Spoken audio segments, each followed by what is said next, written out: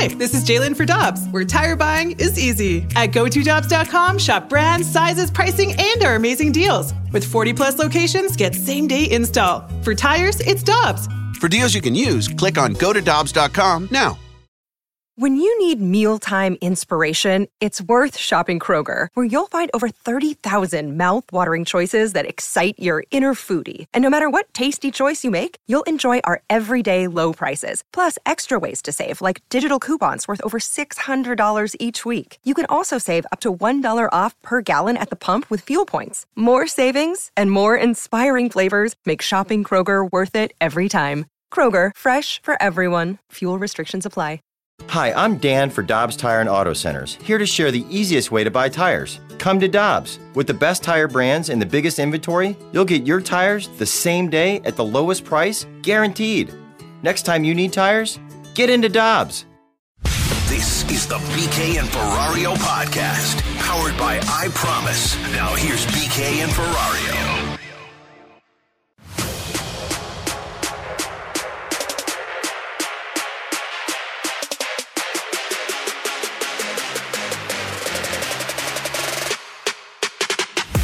Near side, Fiala in, backdoor, wide open goal, Johansson.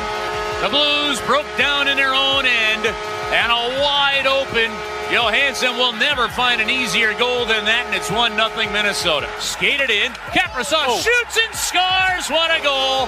Blues have a chance to shoot the puck on one end of the ice, decide to get cute with it, and it ends up in their net. It's Kaprizov. 2-0 the final tonight. The St. Louis Blues fall to the Minnesota Wild. And the Blues still trying to find enough guys pulling the rope. That's what it sounded like right here on your home for the Blues 101 ESPN last night as the Blues lose 2-0 against the Minnesota Wild. Now, they did outshoot the Wild 37-11 in that game. Nearly tripled their shots.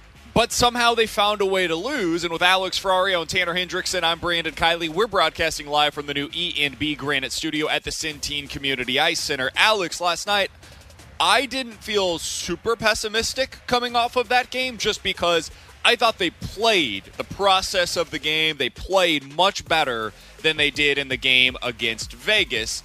But a loss is a loss is a loss. They lose 2-0. How'd you feel after that one? Yeah, I mean, essentially at the end of the game, the only thing I can think is you just lost another 2 points that you really needed. I mean, you were 4 points behind Minnesota for third place in the division. Now you're 6 points behind them. So that hurts.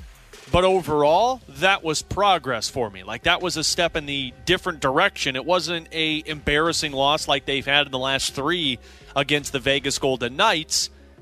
But here's the problem.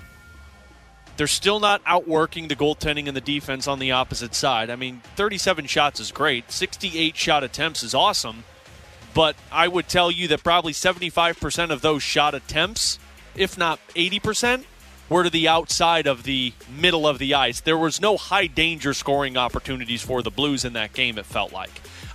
There were some positives, though. I mean, you got 16 shots from Tarasenko and Perron on goal. And I think Berube nailed it on the head after the game last night. He said, you do that in any other game, these guys are going to score at least a couple of goals. So that's something to build off of. Defensively, I thought they played a really sound performance. 11 shots on goal from Minnesota, which is a very high danger scoring team. But you still gave up those two goals. And that's the problem, right? Like, you can lose 2-0 and say the effort was great, but you still gave up those 2 odd-man rushes and you didn't make the stops when you need them to. So as much as I don't want to be pessimistic, and I shouldn't be pessimistic because it was a good 60-minute performance, on the other hand, though, it still wasn't enough. And if this was February, I'd be saying, yeah, this team's going to be fine. But now we're two games away from being done with March, and you are finding yourself way too close to being out of a playoff spot. I always like listening to Craig Berube's post-game comments because I think it gives you a little bit of an idea of what he's saying inside of that locker room. And last night I came away listening to Craig Berube thinking, oh, he likes the way his team played last night. And he opened things up by talking about how if the Blues continue to play that style of game in the future, they're going to win more often than not. There was a ton of real good chances. We just weren't clean with it a lot of times. You know, I think you give the Vladdy and Perron that many shots that they got tonight and that many chances on a normal night, they're probably going to score a couple. The Blues outshot them 37-11. So I looked this up, Alex, in terms of teams that shot at least 35 shots on goal and had 15 or fewer against, right? 35 or more for, 15 or fewer against. It has happened 16 times over the last 5 years in the regular season. Total of 16 times, which is wild. I would have thought that it happened more often than that, but it's a hard thing to do. Of those 16 games, the teams that had the Blues side of things in this one, that outshot their opponent by that kind of a margin, were 10-5-1. You expect to win a game like that. You should win a game like that. And they just couldn't figure it out last night. For whatever reason, you're going up against a hot goaltender. You thought going on a back-to-back when they had just played the previous night, maybe he's a little worn down. He wasn't. He looked excellent for Minnesota. They just made plays that the Blues didn't. And so my biggest frustration coming off of that one was you still had a couple of those weird turnovers that led to the rush going the other direction. You had a couple of shots, at least one for sure, that I know if you asked Binnington after the game, he would have told you, should have had that one. Yeah. That's frustrating to continue to watch. I actually left that one feeling a little more optimistic. I know that Thomas had one of the bad turnovers that led to the rush going the other direction. I thought he looked pretty good on the power play, though. I thought there were some moments where still want him to shoot more often. Still want him to get that shot going. But he had a few really good looks for his teammates on the power play, and that was nice to see. Like you said, Vladdy, Perron, both looked really good last night. Vladdy looks like he's close. He's looking like he's getting close to being back to being himself. I actually left that one feeling better about the Blues' play than I felt about it coming in. What's frustrating, though, is when you play that well and you're on a slide like this, you have to come away with points, like you said, because they're now getting into the crunch of things where if you don't start winning those types of games over the next week or 2 weeks, it could avalanche on you quick, no pun intended, because the other teams that are in this division are playing really well right now. Vegas is running away with this thing. The Colorado Avalanche, I told you this during the break, Alex, they are just dominating teams since they've been healthy. Unlike the Blues, who got healthy and haven't really started to dominate, in the last 10 games, Colorado has defeated their opponents by a combined score of 43-16. Yep. Those are your top two teams in the division, without as we all question. expected. Minnesota looks like the third best team in the division right now. So the Blues are in a fight for their lives to be in that fourth spot moving forward, and they've got to win games like that to be able to get it. Yeah, they do. And look, you're 3 points ahead of Arizona, as Arizona has a game in hand on you. You're 4 points ahead of LA, as they have 2 games in hand on you, if I'm not mistaken. So those are two teams that, one, have given you fits this year, and you play LA one more time whenever that game gets rescheduled. You play Arizona one more time whenever that game, and I think that's in the later portion of April. So there's 2 games right there that you got to win.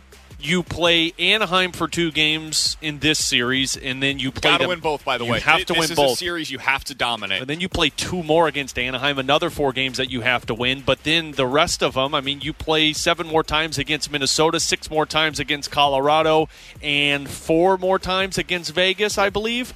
Here's the problem, though, BK. You're playing those 3 teams the most the rest of the season, which means LA and Arizona are playing San Jose and Anaheim.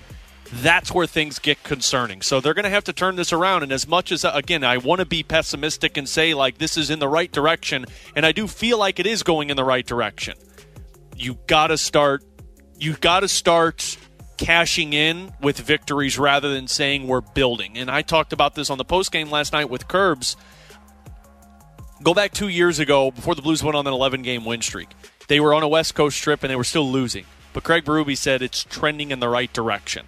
And we were like, okay, we've been saying that since October. This team's been terrible. You can keep saying that all you want, but then they started to go on a win streak. I'm not saying this team's going to go on an 11-game win streak, but what I am saying is, hopefully, if last night is the way that you see it and the way that I'm trying to see it, if that's true and that's trending, then hopefully they can break through with these 2 against Anaheim and build the confidence when you open up April. Because if not, there's going to be problems. And I struggled so much being hard on these guys last night because that was an emotional game. Yeah. Like, I went into that one telling myself, if they lose this one, I can't be that upset, because that had to have been so difficult for some of those guys last night to grind through 60 minutes. And it opened up the way I didn't see it coming. I should have, though, because Brayden Schenn, we all should have known that he was going to do exactly this. Right off the bat, Brayden Schenn is going to drop the gloves with Hartman.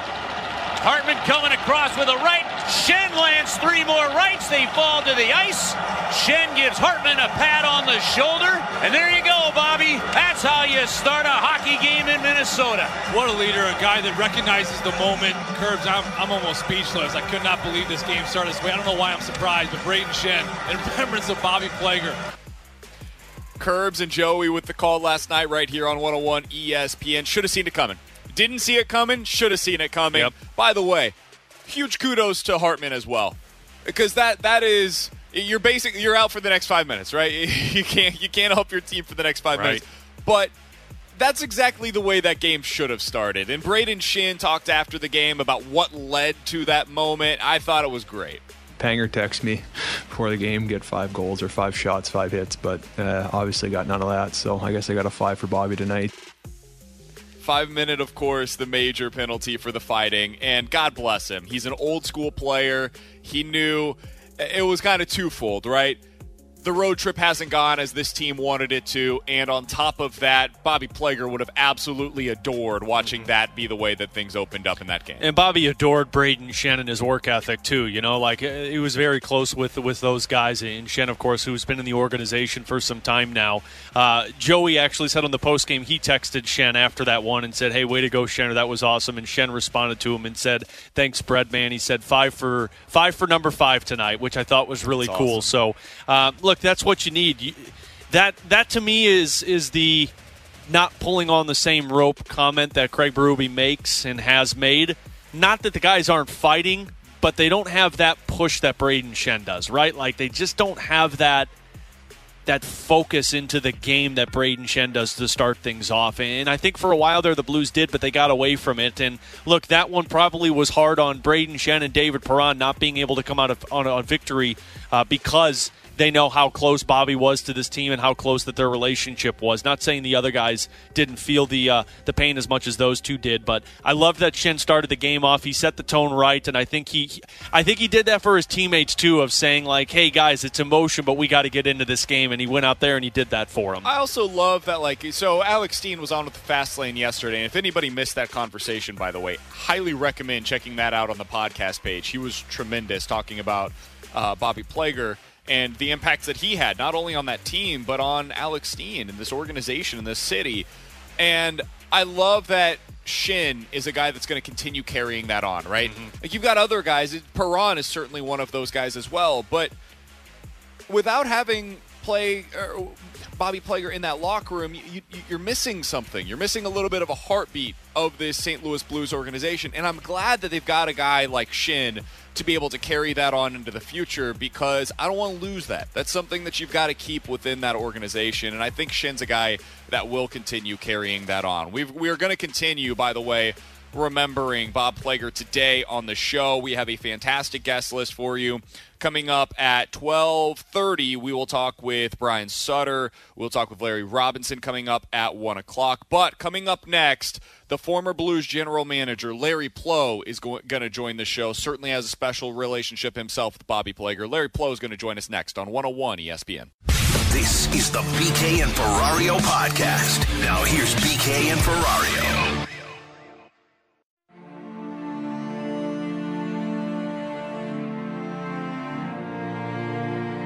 Well, it's very special. The Blue Note has been very special, and we've always said it's not the name in the back, it's the Blue Note on the front, so that's what you play for. And I told all the fellas here, the only thing missing with this Blue Note is a parade down Market Street, so please bring me one. And they did. That's the voice of Bobby Plager, who passed away a couple of days ago at the age of 78. Of course, a fun day yesterday, remembering the life and legacy of number 5 in your program and number 1 in our hearts, Bobby Plager. And we continue that remembrance today as we head to the Brown and Crouppen Celebrity Line and welcome in longtime Blues general manager Larry Plow. Larry, it is great to have you come on with us today. Thank you so much for taking some time and talking about your memories of Bobby Plager. I'm sure you have plenty of them. In the last 48 hours, you've been able to sit back and reflect with your family. Well, I've been associated with the Plager family for years. Goes back to 1964. I played with Bob's brother, Bill, the younger brother. And so I've known the family for a long time. And just a wonderful person. A sad couple of days here, but like you said, you bring back a lot of great memories. And it was before I got to St. Louis. When if you were out in the field and traveling and watching games and scouting, you'd always, when you got to the rink that night, when you go to the press room, you'd always look and see if is Bob Plager on there, because you wanted to sit next to him and have a bite to eat, but get caught up with all his stories. He's always had new stories. I don't know how he came up with these new stories, new jokes. Every day he had a new one. He was just an amazing person. And, the guys who played against Bobby, and I did too, and you'd be sitting on the bench and all of a sudden you'd see somebody bending over or somebody that got hit with something around his ankle. It was Bobby letting everybody know, you're coming into my area. It's not going to be easy tonight. And he was a wonderful guy, and he's one of them that really, one of the first players, the whole family actually, all three Plager brothers were known for that hip check, middle ice hit, which not a lot of players ever learned how to do, but the Plager brothers, all of them, I remember, were noted for that type of hit where they'd catch you with your head down, and we used to call it the open ice hit, and Bobby was excellent at it. But I'm sure, everybody's bringing back the memories, and just a wonderful person to be around and had time for everybody. Larry, in your time around the Blues organization, what did Bob Plager mean to that arena, to this fan base, to you as the general manager at the time? What did Bob Plager mean to you in that time? Well, to me, I think he was the Blues, the first team, one of the first players. And when you saw Bob, you always thought back the history of the franchise. He brought that face of the franchise right there all the time in front of you. I think the fans felt that way. He was such an outgoing person. He had time for everybody. When he was working in the hockey, when I first got there, you knew that you were going to get something from Bob that was honest, and he was going to always give you that little extra. For me, though, I think it's the franchise. I think it was the face. The face of the franchise goes right back to 1967. And what the fans loved about him on the ice, that he came every night to play, every shift to play, and the other team knew it was going to be a hard night when Bobby was in the lineup. Larry, from that front office perspective, nobody cared about this Blues team more than Bobby Plager when it came to, always wondering how the team was doing, always wondering who the new guys were, and making sure that the guys felt comfortable and understood how much the Blues meant.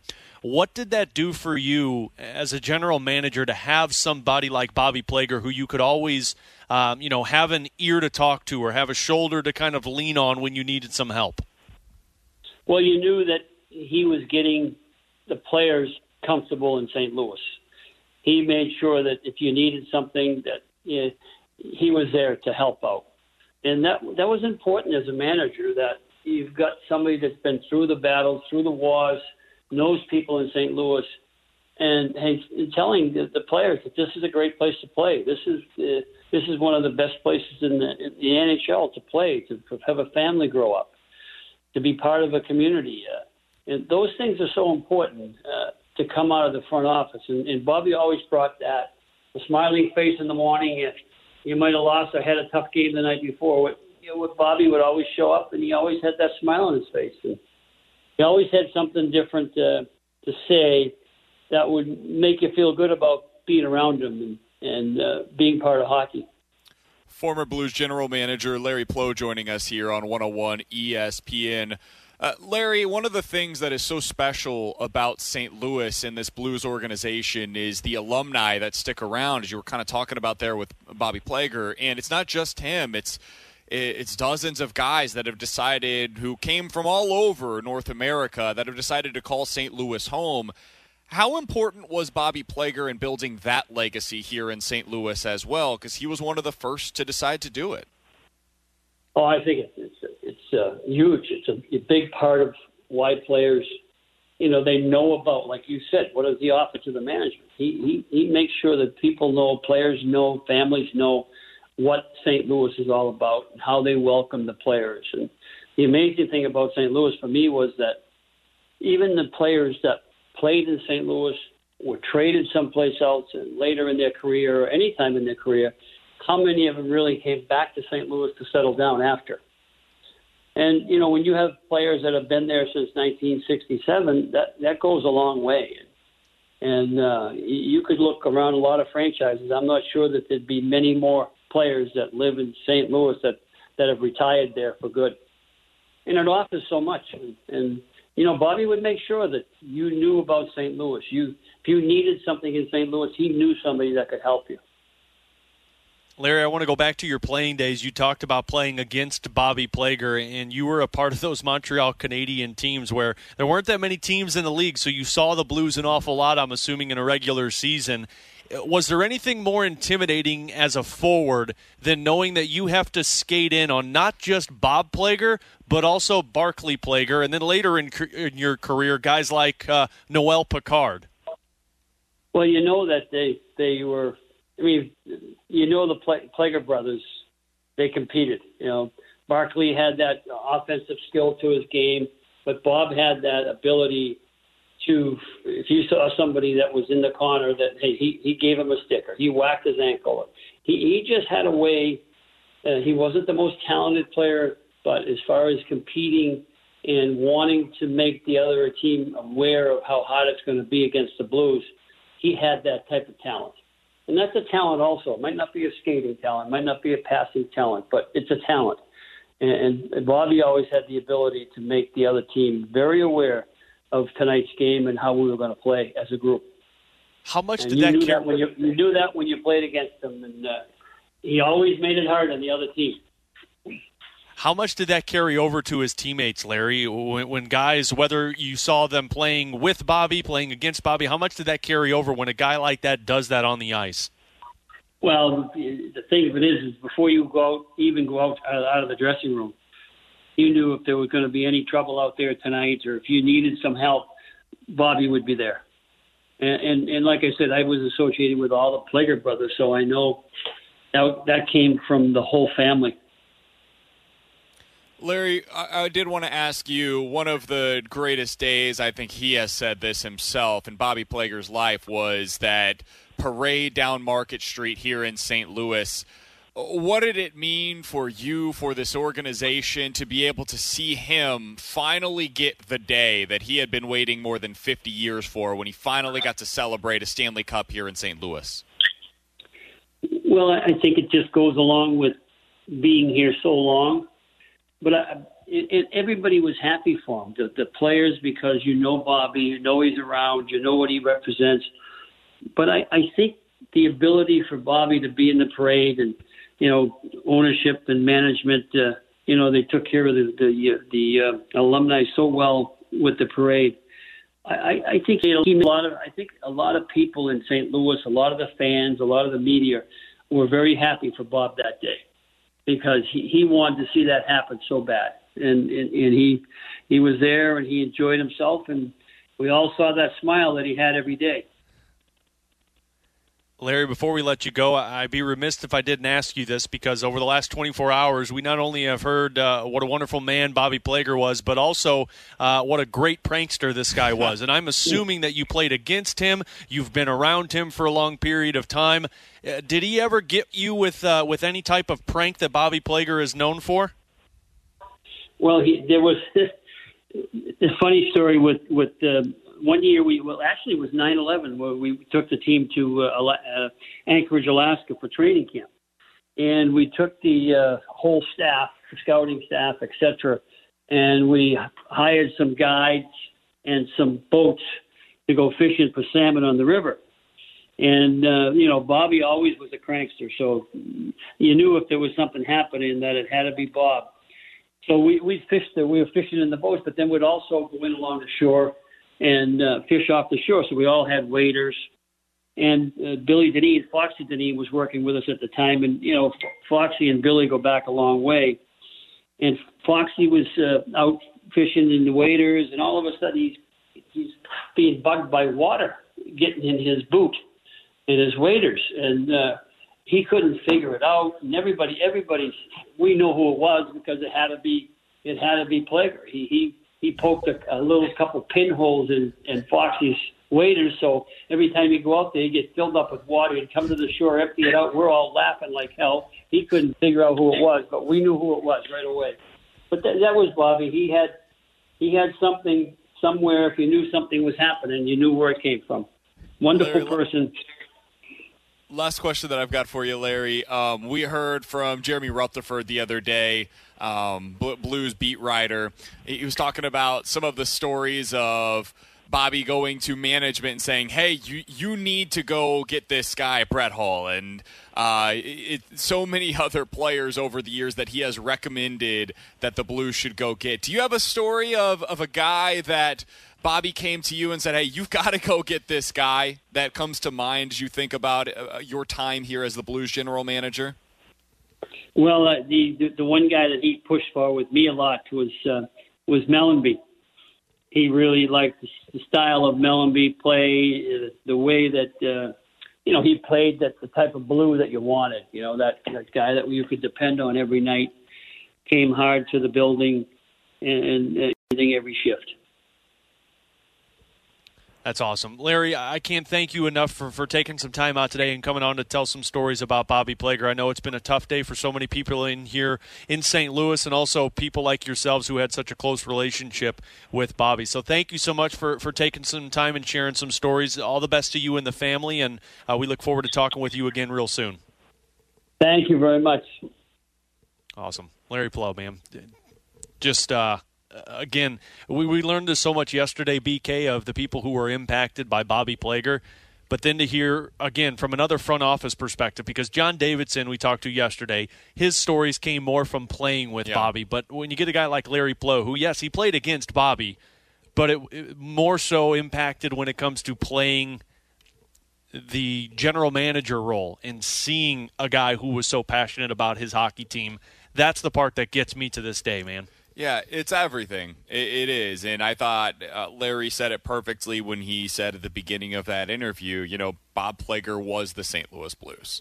He was the beginning, the middle, the end. He is the St. Louis Blues. Mm-hmm. He's the personification of this team, and he's going to be sorely missed here in this community. And I'm hugely thankful to Larry Plow for giving us a little bit of his time today to be able to talk about it. Real quick, BK, just think about this. Like, Bobby Plager would push for guys when he knew their work ethic. And look, I mean, Brett Hull he pushed for, and we all know how that paid off. But he pushes for guys like Kelly Chase and Tony Twist, and look at the impact that they had.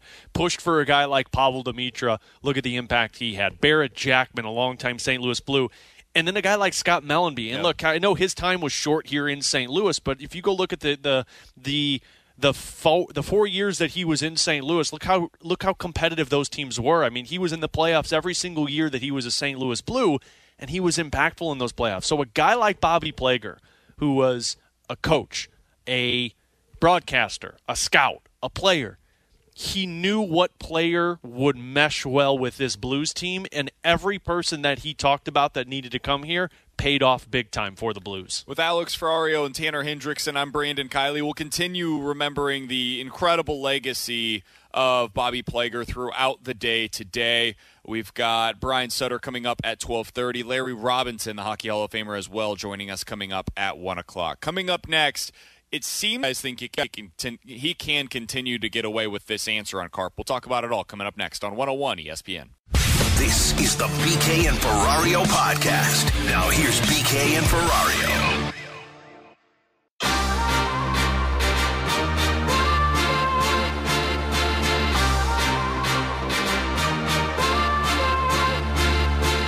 It might help someone that has more flexibility, that can play multiple positions, because in the end, if you were to carry, say, 4 outfielders, you're pretty limited in what you can do late in the game. Whereas if you have 5, it's a little bit more traditional. So, again, no roster decisions have been made at this point, but, certainly tie goes to the runner if you can do more than one position. That was John Mozeliak the other day talking about the Cardinals' final roster decisions. I always love it when you've got Shildt or Mo. Shildt will typically say, we haven't talked about that yet with the player. And that's couching it and basically confirming whatever you're asking. Mo will say, hey, no roster decisions have been made yet. We all know.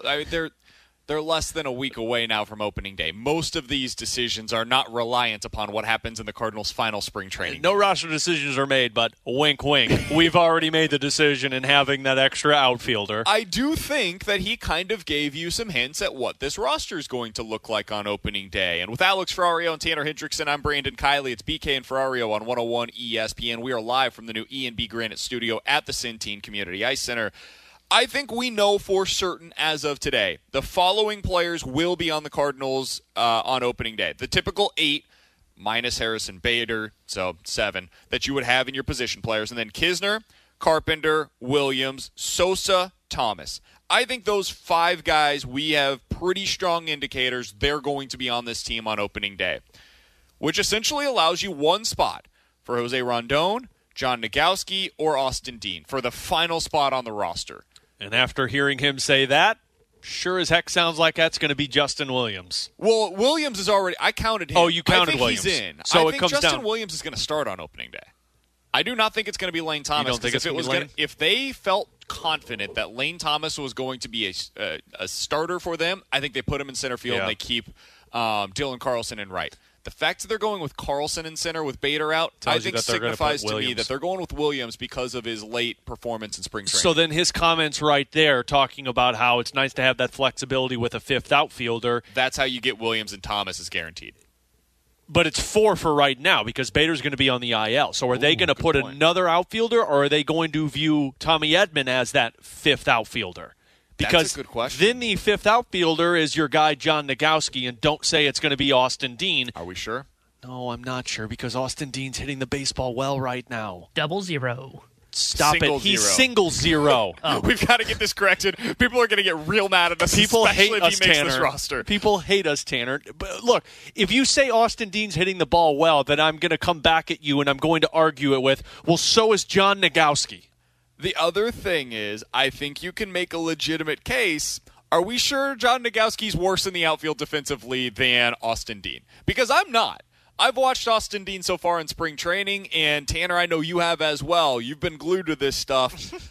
I don't know that Austin Dean's great defensively in the out. In fact, no. Let me rephrase that. I know Austin Dean is not great in the outfield defensively. He's probably slightly below average to legitimately below average in the outfield. I think John Nogowski's probably pretty similar. And so if you're telling me I could have one of the two and one of them has been legitimately one of the best players so far in all of spring training, much less for the Cardinals camp, in John Nogowski, I would lean that direction.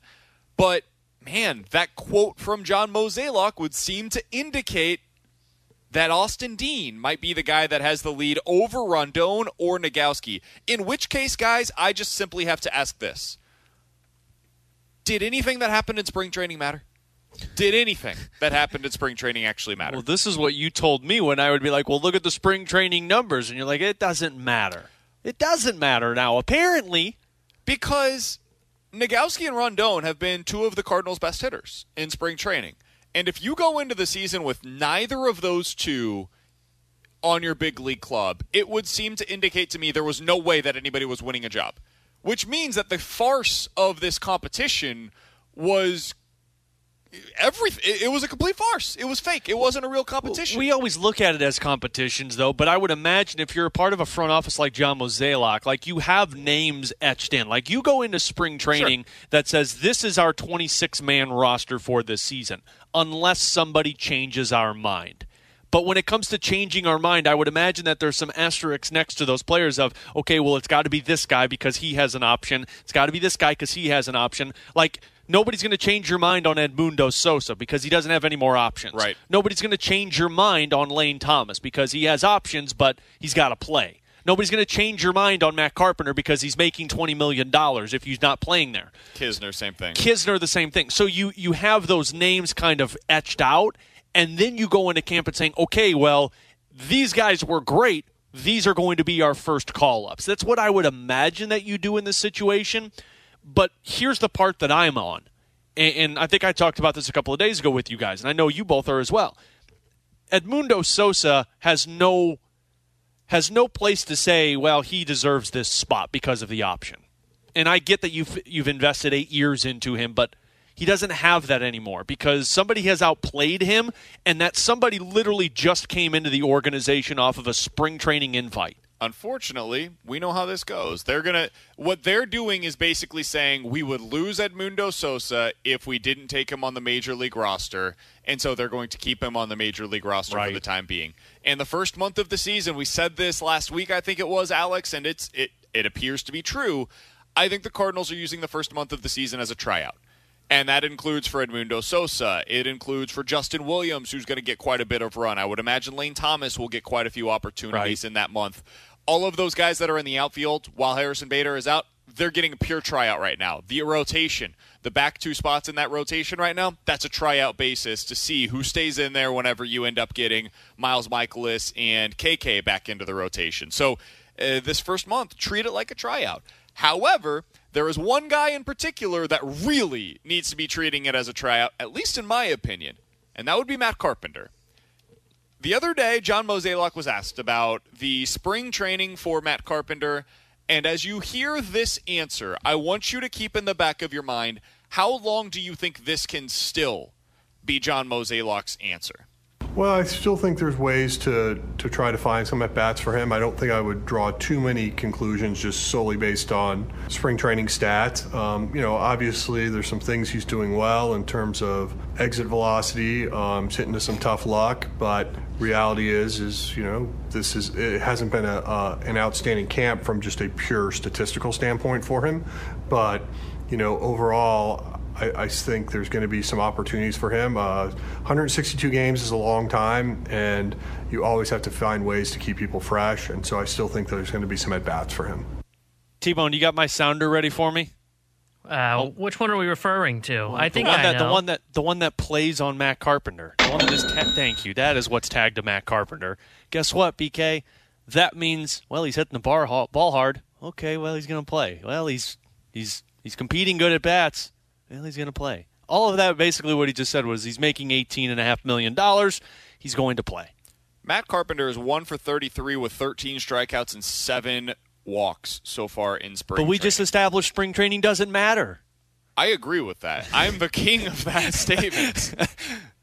You're getting pretty close to spring training meaning a little something when you're a guy that over the last 2 years your track record is that you've struggled at the plate, that you're a little bit behind with your swing, you can't catch up to the fastball, and then you go 1 for 33 with 13 strikeouts in spring training. Oof. That's where it starts to look like it might matter. Like John Nogowski, I think it kind of matters for him when you are basically batting 500 throughout the spring. Right. Same thing for Matt Carpenter in the other direction. When you're 1 for 33, it starts to open my eyes of, okay, this might just not get fixed. Mm-hmm. And so right now, I can listen to John Mozeliak and I'm like, I disagree with you, but okay, you can say that for now. I get it. Maybe there are some underlying things that they look at and they're like, I like it. I can disagree with it, but at least there's maybe some explanation there. I don't think you can say this too much longer, though. I think there will come a point in time, and I would say it's probably about a month into the season, where the Cardinals can no longer say it's a long season, it's 162 games, you're going to get your opportunities. No, at that point in time, I think Jose Rondon deserves those opportunities more than Matt Carpenter because he has proven in spring he's a better hitter at this point in his career than Matt Carpenter, and let's be honest, there ain't a whole lot of difference in terms of their defense. So I'm fine with him saying this about Carpenter now. If he ends up starting the season similar to the way that he has played throughout the spring, that cannot be the case a month into the year. It just can't, man. I can't listen to this a month after if he's still looking like this in regular season play. Can we quit using the excuse of he's hitting the ball hard? That's the one that makes me the most upset. They used that excuse back in, 2017, and he hit 40 bombs that season? It was true that year. It was true that year, It's true right now. It's not true right now. Okay. With Alex Ferrario, Tanner Hendrickson, I'm Brandon Kiley. 65780 is the Air Comfort Service text line. Questions and answers is coming up next. This is the BK and Ferrario podcast. Now here's BK and Ferrario.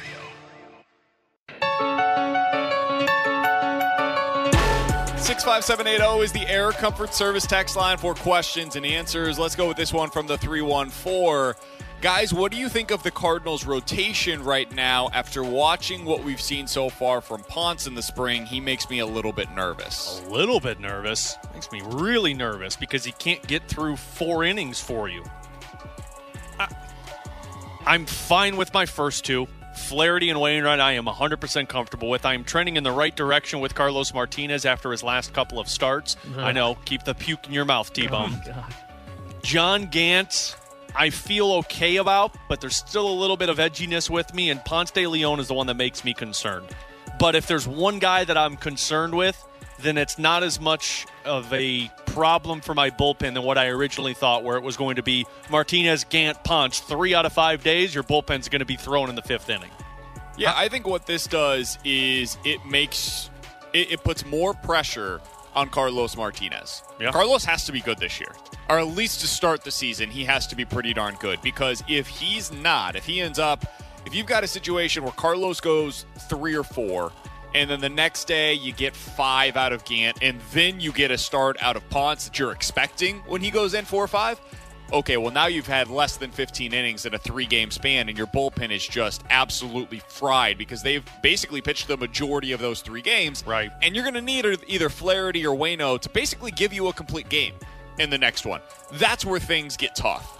But as long as you get pretty solid outings consistently from Carlos, you can deal with a 5th starter that gives you 4 or 5 strong innings. That's perfectly fine. Almost every team in baseball has that. I know it hasn't been the case at times for the Cardinals, majority of the time lately, for the last decade basically, but most teams, this is what they live with from their 5th starter. I'm not too worried about Ponce.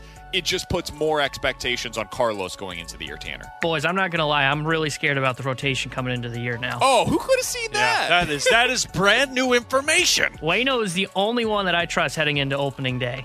Hold up. How do you not trust Flaherty? Flaherty, to me, looks like first half 2019 Flaherty, where he was 4-6 with a 4.6 ERA. You can't have that this year. That just means second half Flaherty comes after first half Flaherty in 2019. That's right. Does it, though? I don't know. But then I look at C-Mart. I have zero faith in Carlos Martinez. The dude's been a roller coaster. 6 scoreless innings the other day. Yeah, and I bet when he has his first start, he's going to go 2 innings and give up probably like 8 or something. He's had one really bad start, then he has a good one, then he has a really bad, and then he has a good one. So no faith in Carlos, no faith in Ponce. Gant, I'm okay with. And like I said, Flaherty scares me heading to the season because he looks like first half 2019 Flaherty, which this Cardinals team cannot have. Boy, you need the weekend, T-Bone. Yeah. 65780 is the Air Comfort Service text line for questions and answers from the 618. Guys, what's the issue with the Blues right now, and do you think that they're missing a game-changing type of a player like O.V. Crosby or Eichel? Is that what they're missing right now? No, they have plenty of those guys. Tarasenko, Schwartz, Kyrou, O'Reilly, Perron. Basically, their top 6 are game-changing guys. Their problem right now is they're trying to get guys up to speed, which is trending in the right direction. Tarasenko and Schwartz are looking really good for them. They're trying to get guys on the same page, like a Mike Hoffman and a Torrey Krug. And frankly, they're not outworking their opponent in the offensive zone. I think that's the biggest issue right now for this team. If you go back and look at the last 4 or 5 games, other than the San Jose Sharks games, there's really no offense. There's no sustained offensive pressure. That, to me, is the biggest area, and that's the area that I think the Blues are really trying to figure out. My single biggest worry about the Blues right now is that Colton Parayko was the guy that made everything work. And that's not wrong. I don't know that he's going to be at 100% this year at any point in time. I mean, it's almost April, and he's not back on the ice yet, actually in the games. He's skating out there, but what's he going to be at when he returns? Is he going to be at 60%, 80%? I don't think he's going to be at 100%. I guess we'll find out. But if he's not, it might be a lost season for them. And I know it sucks to say that. I agree that it stinks to say that. But if you don't have that number one defenseman, I don't remember who it was that we talked with. Might have been Carlo Koliakovo last summer whenever it was going into the Alex Pietrangelo sweepstakes, and he told us about the Maple Leafs. Hey, one of their big issues for 20 years now has been they never had that legitimate number one defenseman. Yeah. And the Blues had that with Alex Pietrangelo, and I think they still have it with Colton Parayko. But this year they haven't. He hasn't been out there for them. So can you win that way? I think the answer might end up being no. We might be learning the lesson that the Toronto Maple Leafs have been learning over the last 20 years. And they have been searching for a really long time. If you go back and look at the past Stanley Cup champions, most recently the Tampa Bay Lightning. Victor Hedman is the obvious one there in terms of a number one defenseman. Can be the number one, but it's not going to be this season because he's not healthy, so you're looking towards next season. And frankly, I think Justin Falk is becoming a number one guy. But you got to have a 1-2 punch, and I don't know if the Blues have that right now in Krug and Falk, so they need Parayko back. It solves some of the problems. It doesn't solve all of the problems, though, because Parayko doesn't score goals. With Alex Ferrario and Tanner Hendrickson, I'm Brandon Kiley. Coming up next, let's talk to former NHL player, NHL agent, and NHL general manager. He's basically held every role you could possibly have in the league. He's Brian Lawton. He's going to join us next. Talk about what's gone wrong with the Blues, and I want to ask him, Brian, I need a big defenseman for this Blues team. Where can I find one in the trade market? Brian Lawton's going to give us an answer coming up next on 101 ESPN. This is the BK and Ferrario podcast. Now here's BK and Ferrario.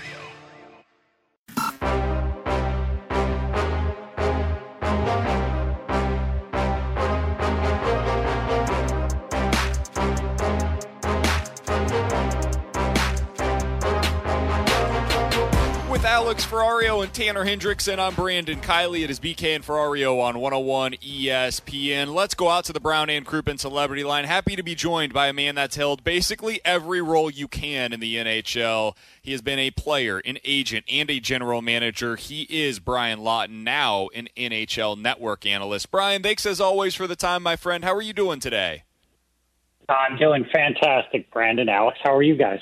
Doing very well. So, Brian, I have been on a voyage, if you will, to try to find the Blues a big right-handed defenseman at this trade deadline who can come in and just stand in front of the net and give them a little bit of physicality to work things out at the back end of their defensive pairings. As you look around the league right now, are there any guys that could become available at the deadline that you think could be of interest that are just big right-handed defensemen that the Blues could potentially go out there and acquire? Oh, Brandon, search no more, my friend. His name is Colton Parayko, and when he gets back in the lineup, all things will be fixed. Well, what if he's not himself, though? Brian, if only you could have seen the just disappointment in BK's face when you said that. I thought you were like, yes, I have somebody. It is David Savard. That's the answer to all of your questions. Right. David Savard is the answer for a lot of teams, but as Columbus hangs around the playoff picture, it may not be a possibility, but he would look really good. Colton Parayko, on the other hand, I'm half joking and half serious. I wasn't thrilled with his game. He only played 16 games this year, but I was expecting him to maybe, with the captain leaving, I was thinking, you know what, if he could absorb a few more minutes, Torrey Krug could come in and play well, Justin Falk can be himself, I feel confident they can come up with either a Scandella or a Dunn that could fill that other top four role, and they'd be really dominant. But for me, Colton, he didn't take that step forward. I would have thought he's down a minute a game from last year, his career high. He was playing over 23 minutes a game last year, down in the low 22s. I expected him to absorb some of that loss. So can he do that once he's back, which hopefully is pretty darn soon? Yes, he still can, but I do agree with you guys that maybe just one more key contributor, at least in the top five, would really help the St. Louis Blues. I had no problem with their game last night, fellas. It reminded me of a story when I was in Tampa. Somebody had come in and basically beat us up the way that I really felt St. Louis beat up Minnesota. We ended up beating them 1-0, and I ran into the GM on the way out in the parking lot, and he said he was just furious, and I just looked at him and said, seriously? You just beat the crap out of us for 60 minutes. We're lucky we won, and you're pissed off? Like, give me a break. Just stick with the process was the message I had for him, and I was totally serious. And it was somebody that was a very good GM, but had never played in the league, and for whatever reason, that was lost upon them. If you have the right process and you play that way, you will lose some games that you shouldn't. It's okay. You'll win more than your share. St. Louis Blues, it's been a tougher year for them, but they still have the foundational pieces and the foundational structure to really go on a run this year, and I believe they will. From a general manager's perspective, Brian, I mean, that was my next point, because from Doug Armstrong's view, he has seen all of these injuries, but he has also watched this team play great for a couple of games and play poorly for a couple of games. So as a GM, do you stand pat there and just put the trust in those guys by saying, look, I know this group is better than what the record shows. Go out there and do it for the rest of this season? I think that obviously getting Parayko back I'd want to see that view of the team, because I do think that changes it. I still would be on the hunt because of the quality of their team and the opportunity for one more player. Just one more player. If you can somehow work one more player, and they can do that, in my opinion. One more player, not maybe a Taylor Hall $8 million player, but certainly a player in that $4 to $5.5 million range. Then I think that would be a fantastic move for them. Where Doug goes with that, yes, it could be another D. I certainly think that would be really smart. Could be another forward. Maybe just one more guy for their top nine that has a little bit more of a longer-term history would really benefit them. But overall, the Blues are they're not quite where I thought they would be. I'll attribute that to the loss of Tarasenko and Parayko, as well as others for extended periods of time. Minnesota's playing better than I thought they would. I'll give them a lot of credit. But I still think that the Blues are the third best team in that division, and I still think that they are not that much farther behind the Vegases and the Colorados to go on a run and get out of this division. Brian, you mentioned kind of those forwards. Is there a name that comes to mind, if you're able to provide a name? Because we've seen a lot of guys that are kind of on the market that might make sense for the Blues, whether that be a depth piece or somebody who could come in and play consistent minutes. Yeah, I mean, the Sundqvist injury bothers me, because when the Blues went on their run, I just felt like he was a really valuable guy for them. And the lineup looks just a little different without that piece. So it doesn't necessarily have to be that Taylor Hall type guy. It could just be a guy that you're going to get a very consistent level of play night in and night out. And it might be a little bit more economical for the Blues in terms of expenditure to find somebody like that. And there are guys out there like that. So Doug's got a lot of choices. He really does. He's got a lot of choices available to him. I think that they are a player or two at most away from really being where they want to be for where their organization is at. And I would be more surprised if Doug doesn't come up with somebody than if he does. He's a very active general manager. He's very cerebral.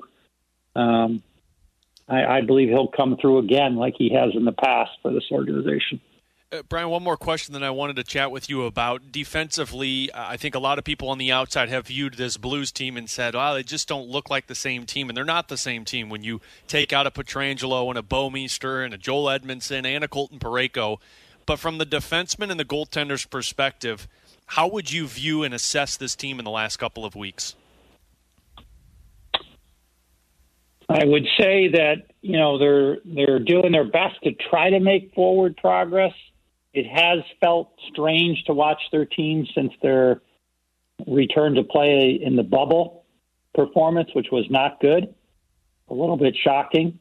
There was a lot of different reasons given why that happened. It's really just excuses at the end of the day, and nobody cares about excuses. They didn't get the job done. It's a group that has got the job done at the highest level, so it was disappointing. I still like their team, though. I like their group. I like their coaching. I like their group. I like the way they play. I like their goaltender, but he hasn't performed to the level you expect. I think that's a combination of all factors. I'd be pretty patient with him if I was Doug Armstrong, and I think he's shown that he is patient with him. But at some point that runs out and you see changes. And I just don't think right now is that point. He is Brian Lawton, one of the best in the business for my money, former NHL player, agent, and general manager. We always enjoy our time with him here on 101 ESPN. Brian, all the best to you, my friend. We'll talk with you again soon, hopefully after the Blues make a little bit of a move at the deadline. I'm looking forward to it, fellas. Thanks for having me on, Alex, Brandon. Thanks Absolutely. so much, Brian. Always enjoy it. That's Brian Lawton joining us here on 101 ESPN. How much did he crush your dreams when he said, I got the guy for you, Brandon? I was like, oh, he was ready to go. Colton Parayko. He's got a 6'3", 220-pound defenseman that's just waiting in the wings, ready to come here to St. Louis and be the savior for our Blues. And then he says it's a guy that's currently on the roster that's dealing with a bad back. And I just wanted to cry. All of the air in the balloon completely deflated in that moment. I'll tell you, it's interesting. He didn't want to give a name there, but he's talking about a forward there, Brandon. And I think that takes you back to the loss of Oskar Sundqvist. I don't know if there's a guy out there who can match that, but he was pretty confident, and he kept going back to the fact of there's somebody out there that you can get in the $4 to $5 million range that could play in a top 9 for you. And if you look at some of the names out there, there's a Kyle Palmieri who's got very high interest, who plays a wing position. You could possibly look at that guy we talked about with Vancouver and Tanner Pearson. There might be a name that's under the radar that Doug Armstrong could say, we need to upgrade this team at some point, because like it or not, April 12th is the deadline, and if you're going to a Canadian team, it's now a 7-day quarantine. So we might be talking defensemen, but if they feel Colton Parayko's healthy, it might actually be another forward to add to the depth of this team. I wonder, one thing that I would be interested in them potentially doing, I've been talking about trading possibly Hoffman or Sanford for a defenseman. Mm-hmm. What you could also do is trade one of those guys for somebody that is more in the ilk, more of the playing style of an Oskar Sundqvist, that hopefully plays on the left side. Because then that makes things even out a little bit, and now when you're looking at that line with Robert Thomas and whoever that right winger is for him, I would imagine eventually it's going to be Robert Thomas, or with Robert Thomas and Jordan Kyrou, rather. I want a guy on that left wing that's going to be a little bit more of a forechecker. And I think that's the interesting part, too, because Jordan Kyrou has been playing left wing, and he had success with O'Reilly and Perron, but look at really good. The long term this season that he's had success with was on the right wing with Schenn and Schwartz. And as much as we say, well, why can't you play the left wing? You play the right wing. Sometimes it's the guy's offhand that works really well for them, and if you're going future, Kyrou might be the future right winger, so maybe you're going out there to find a left winger. Now, I don't think... It's not that I don't think. I don't know if they're going to trade Hoffman because you got him here. And why would you trade a Hoffman and bring somebody else in that you're trying to acclimate to this roster? Because you needed, at the time, a right-wing presence that could score the way that Vladimir Tarasenko does and Hoffman does. That's the thing that he brings to your roster. And now you don't have those spots on the right side. And on the left side, I would like to have a little bit more of that physical presence. So Hoffman did his job. He did what he was brought here to do. And now, in terms of the role, the fit, and I know how important that is for Craig Berube, it's why he put Barbashev on that top line at one point this year. Yeah. The role, the fit that I need is not a Mike Hoffman skill set anymore. Now, if he ends up being on this roster and he's a guy that scores 15, 20 goals for him this season, more power to him, right? But if you're looking for guys that have value on the team, I think it is probably a Hoffman or a Sanford, maybe a Vince Dunn, but then you're going even further into your depth on the defensive side, and I don't know that you want to do that. You don't want to do that, especially because Nico Mikkola has not played in like 5 straight games now, and it's not like he could just jump in and start playing. Keep an eye on Sanford instead of Hoffman because he's a restricted free agent. You might not be able to afford him next season. Maybe you can turn Sanford into that left wing option for you, Mike Hoffman being another left wing option for you, and you keep Hoffman for the rest of the season. There's a lot of things that Doug Armstrong can do. It's just a matter of if believing that move will make you a better team or if it will stunt your growth. Because this goes 2 different ways, BK. You could make a trade at the deadline and a guy comes in and changes your team, or you make a trade like you did at the deadline when you acquired Steve Ott and Ryan Miller. Steve Ott changed the team. Ryan Miller hurt the team, and you don't want to do that if you don't feel like it's going to make the team better. He's Alex Ferrario. That's Tanner Hendrickson. I'm Brandon Kiley. Coming up next, there is a bombshell trade that was just announced in the NFL. We'll tell you who it includes and why a team in the NFC just potentially got their franchise quarterback for years to come. We'll talk about it coming up next on 101 ESPN. This is the BK and Ferrario podcast. Now here's BK and Ferrario.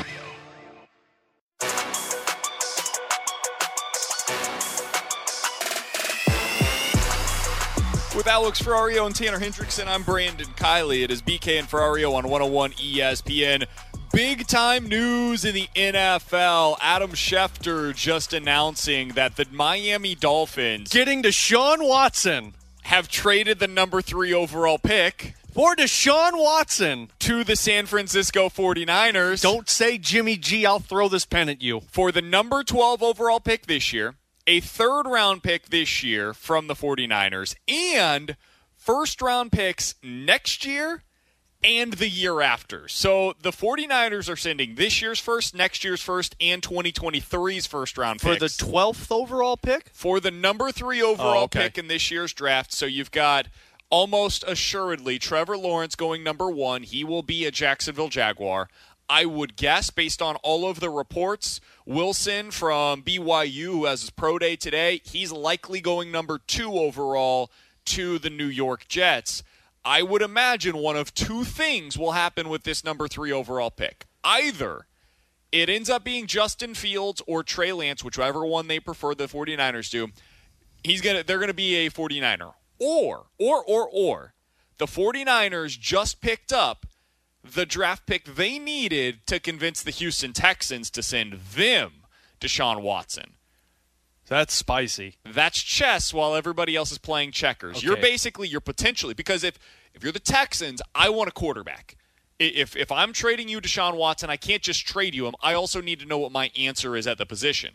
And with the number 3 overall pick, I'm selecting high enough that I can go get the guy that I love out of Trey Lance or Justin Fields. So here's my question then. Have the Houston Texans be keeping a close eye on Justin Fields or Trey Lance? Like, I know that they both had their pro days, but if you have Deshaun Watson and if you've been saying we're not trading away Deshaun Watson, are you even scouting these quarterbacks? Because if not, it's hard to imagine that they would be willing to trade for that pick if they haven't even been paying attention to these quarterbacks. I think they have. Everybody pays attention. Like the Chiefs will even do their work on these quarterbacks just because later on, like 10 years from now, if one of them becomes available, they want to have this to be able to go back on of what their pre-draft evaluations were, right? That's how this stuff works. You always make sure that you check out what the top quarterbacks are, even if it is just to like scout them so you know when you play them in the NFL, you know what they do and you know what they don't do well, so you've got a pre-draft scouting report on them.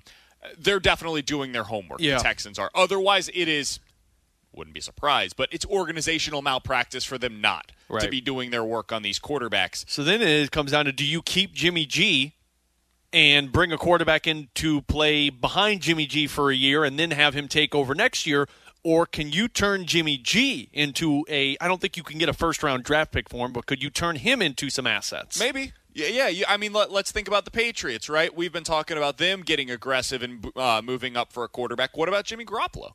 If I'm the Patriots and I could trade a second-round pick for Jimmy Garoppolo, I might do that. That's probably my answer, at least for the near-term future of what my quarterback or to the position is Texans, going to be. Or would the Texans even be interested in a first-round pick that was that 3rd overall and Jimmy G? Maybe, yeah. I mean, maybe you do that. Maybe so that way you don't have to rush whoever the quarterback is. You've allowed them some time.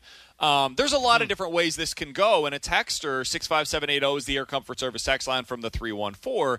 Guys, the thing is, now the 49ers only have one first-round pick. Would that be enough for Deshaun Watson? The 49ers just burned their others for the next few years. Totally true, but they have a second-round pick this year. They have a second-round pick next year, and it's not just a first-round pick. It's the number 3 overall pick. Right, that's a franchise-altering move if you get it right. Exactly, and so I understand that it's not a ton for Deshaun Watson. However, if you're the Texans, would you rather have the number 15 overall pick this year, and then you're trading Deshaun Watson, so whoever gets them, they're going to be a pretty good team. Right. The number 22 overall pick next year and the number 25 overall pick the year after? Or would you rather just have one big shot at it, and I've got the number 3 overall pick, I know exactly who the quarterback is that I'm selecting, and that's my new franchise quarterback? Yeah. I would rather have option B, personally. Give me that 3rd overall pick and change it. Here's the part that got me, and I told you this in break once the news came out. San Francisco just crushed it with what they are. Miami crushed it with what they have accomplished. You traded Laramie Tunsil to Houston for two first-round picks, which is one of those being the 3rd overall. Yep. And then now you've just turned Laramie Tunsil into another 2 first-round draft. After in the draft or not, you got 4 first-round draft picks out of a left tackle that really wasn't that big of a – it's not like that was Orlando Pace that you traded away from your organization. Yeah, I mean, he's a top 10 tackle Maybe. in the league. And so he's a good player. Mm-hmm. You'd like to have him on your roster. If you're telling me that I can turn him into 4 other really good players that help me on my roster, and by the way, Laramie Tunsil ended up getting $50 million guaranteed whenever he signed that contract from with the Texans. Mm-hmm. Yeah, I'll take that. So I get cheap, cost-controlled players that are going to be in the next 4 NFL drafts instead of paying a really expensive, solid, really good left tackle. The Dolphins did pretty darn well with that trade.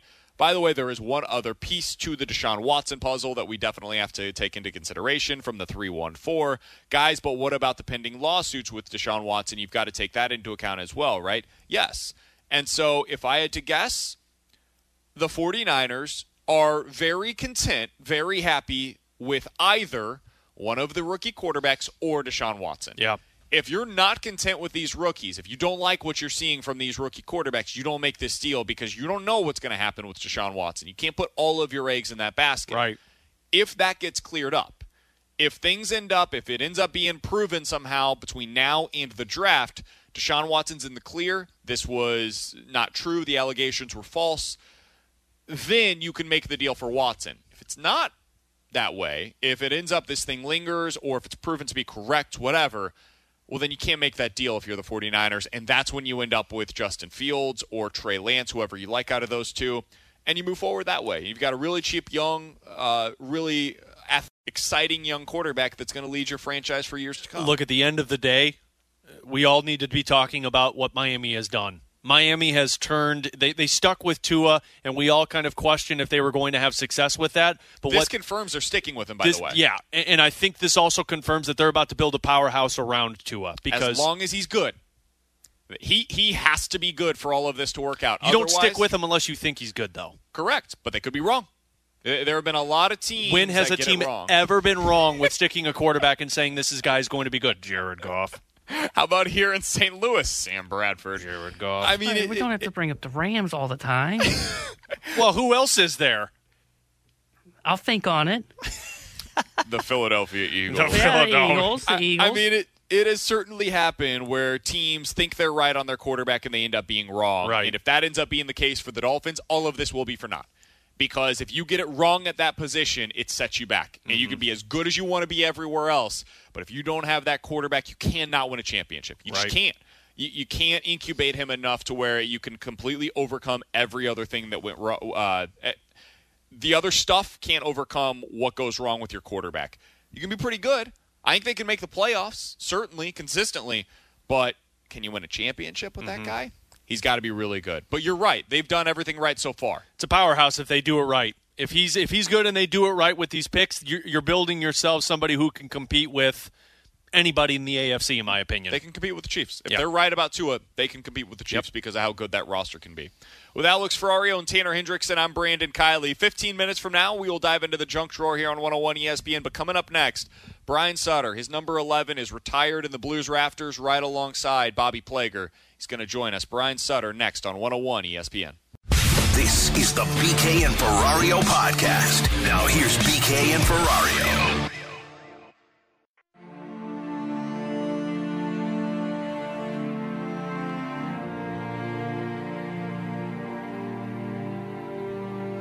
Welcome back into BK and Ferrario here on 101 ESPN. Alex Ferrario, Brandon Kiley, Tanner Hendrickson with you. We're going to be joined by longtime St. Louis Blue, longtime St. Louis Blue captain Brian Sutter. He's going to join us in just a bit, talking and remembering the life and legacy of Bobby Plager as we continue to do here today, just like we did all day yesterday on 101 ESPN. And I'm excited to talk to this guy, BK, because he not only was, like Bobby, a face of this franchise for a long period of time, but Brian, along with Bernie Federko, they were brought into this system by Bobby Plager, played with him, but they were young kids coming to the St. Louis Blues, top picks that had a lot of expectations.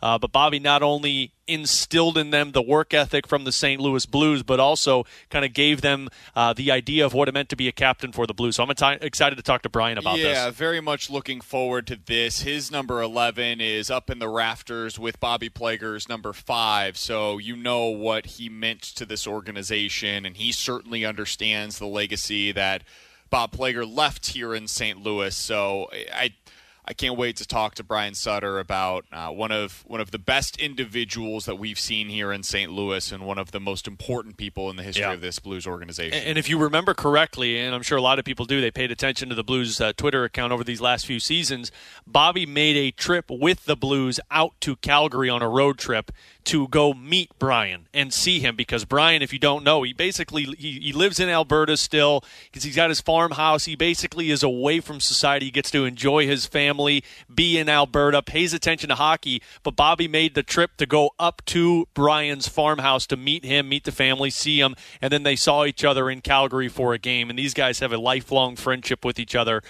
So it's going to be fun to kind of talk Bobby Plager with him, and just, I mean, to go back on all of the stories that we've heard. I don't know if he'll be able to tell us any other different ones. I'm sure he would. Oh, absolutely. But there are so many that you would get from a guy who played with Bobby Plager on the ice. And was around this organization for 15 years. Brian Sutter was drafted in 1976, and then he ended up coaching the Blues as well for a few years there on the back end of his career. So he's been around this organization for quite some time, and you know who's been around forever is Bobby Plager. So I can't even imagine the stories, whether it be the pranks, the jokes that we've heard about over the last couple of days, everything.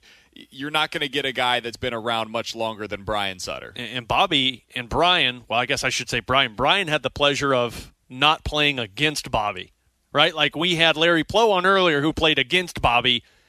Luckily, Brian was able to just be on Bobby's team and not have to be against the, I guess, the hip check that we have all seen on the ice. And this is different, too, because Brian played with Bobby at the end of his career in St. Louis. So Bobby wrapping up his career as a St. Louis Blue rather than a lot of the people we have talked with that were at the beginning of their career. So we're trying to get a hold of Brian Sutter and talk with them. Again, very difficult man to get in touch with, but we will have him on here at some point. But again, it's at the tail end of Bobby Plager's career, and we have spent so much time talking about the legacy that he has left here in St. Louis. And again, you mentioned it earlier, BK. Alexander Steen talked yesterday with the Fast Lane about what Bobby has meant to this team and what he goes and tells younger players. And if you think of the transition from Bobby Plager, we're going to be talking with Red Berenson a little bit later on today. You know, Bobby Plager was the third captain in Blues franchise history, if I'm not mistaken, third or fourth captain in franchise history. That captaincy went from Bobby to Barkley to Red Berenson. And then the ninth captain of the NHL for the Blues was Brian Sutter. And Brian held it for a long period of time. The legacy that is carried over in this Blues franchise has gone from Bobby Plager to a guy like Brian Sutter, who bled on the ice for this Blues team. That carried over into guys like Brett Hall and Kelly Chase and Tony Twist and Bernie Federko, which carries over into guys like Chris Pronger and Al McKennis, which carries over to guys like Keith Tkachuk and then Alexander Steen and Alex Pietrangelo, David Perron, these guys that are out there right now. So it's been a trickle-down effect, and I talked with Jamie about this on pregame yesterday. It's rare to see a franchise not take a transition period. Like if you look at teams like the Chicago Blackhawks, for so long they played that heavy, grinded-out style because Sutter was a head coach for them.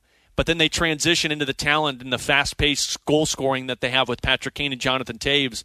The Blues have never steered away from their style. that was set by Bobby Plager, right? The blue-collar, gritty, going to beat you down for 60 minutes style of hockey. That has never changed from where this Blues team has been, and I think that goes a lot to say with what Bobby Plager did along with Brian Sutter on this team. Yeah, I said it all day yesterday, and I still believe it to be true today.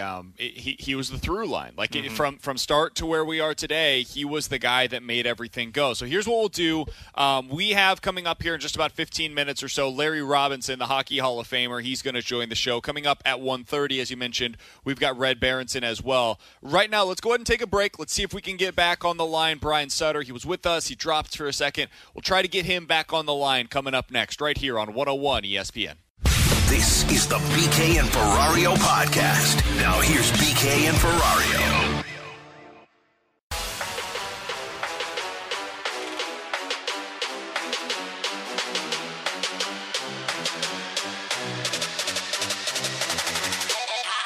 Running into some connection issues with Brian Sutter. Hopefully we'll be able to catch up with him either later today or down the road. We sincerely appreciate him considering giving us some time. He wanted to do it. It's just a connection issue. That's all there is to it. But let's continue talking about the Blues here with Alex Ferrario and Tanner Hendrickson. I'm Brandon Kiley. So earlier today, we were able to talk with former NHL general manager, agent, and player Brian Lawton on the show, and he said, quote, I would be more surprised if Doug Armstrong doesn't come out of the trade deadline with somebody than if he does. Mm-hmm. He thinks that Army is going to be active at this deadline. He thought potentially it would be a forward. We've been on the line of thinking all along that a defenseman makes a ton of sense for this team. Let's stick on that line of thinking. There's two guys in particular that, as I was going through ESPN's breakdown of guys that could be available at the deadline, stood out to me. They're both bigger. They're both right-handed. They're both defensemen. It's David Savard and the guy that you've brought up a million different times now, Travis Hamonic. Between those two guys, both of them, by the way, are on expiring deals this year. Does one make more sense for the Blues than the other? Yeah, personally, from the Blues side, Hamonic would make more sense than David Savard does, because David Savard is one of the top available players at the trade deadline. I'm trying to go back and look at Matt Larkin's list. I believe Savard was top 5 on that list, if not top 10 for him. He's a defenseman, a right-handed shot defenseman that plays for the Columbus Blue Jackets, which means he's an upcoming UFA. The price is going to be high because he's a top 3 defenseman for that team. But you're also going to have to pry them away from Columbus's dead hands because Columbus is 3 points away from a playoff spot behind the Blackhawks.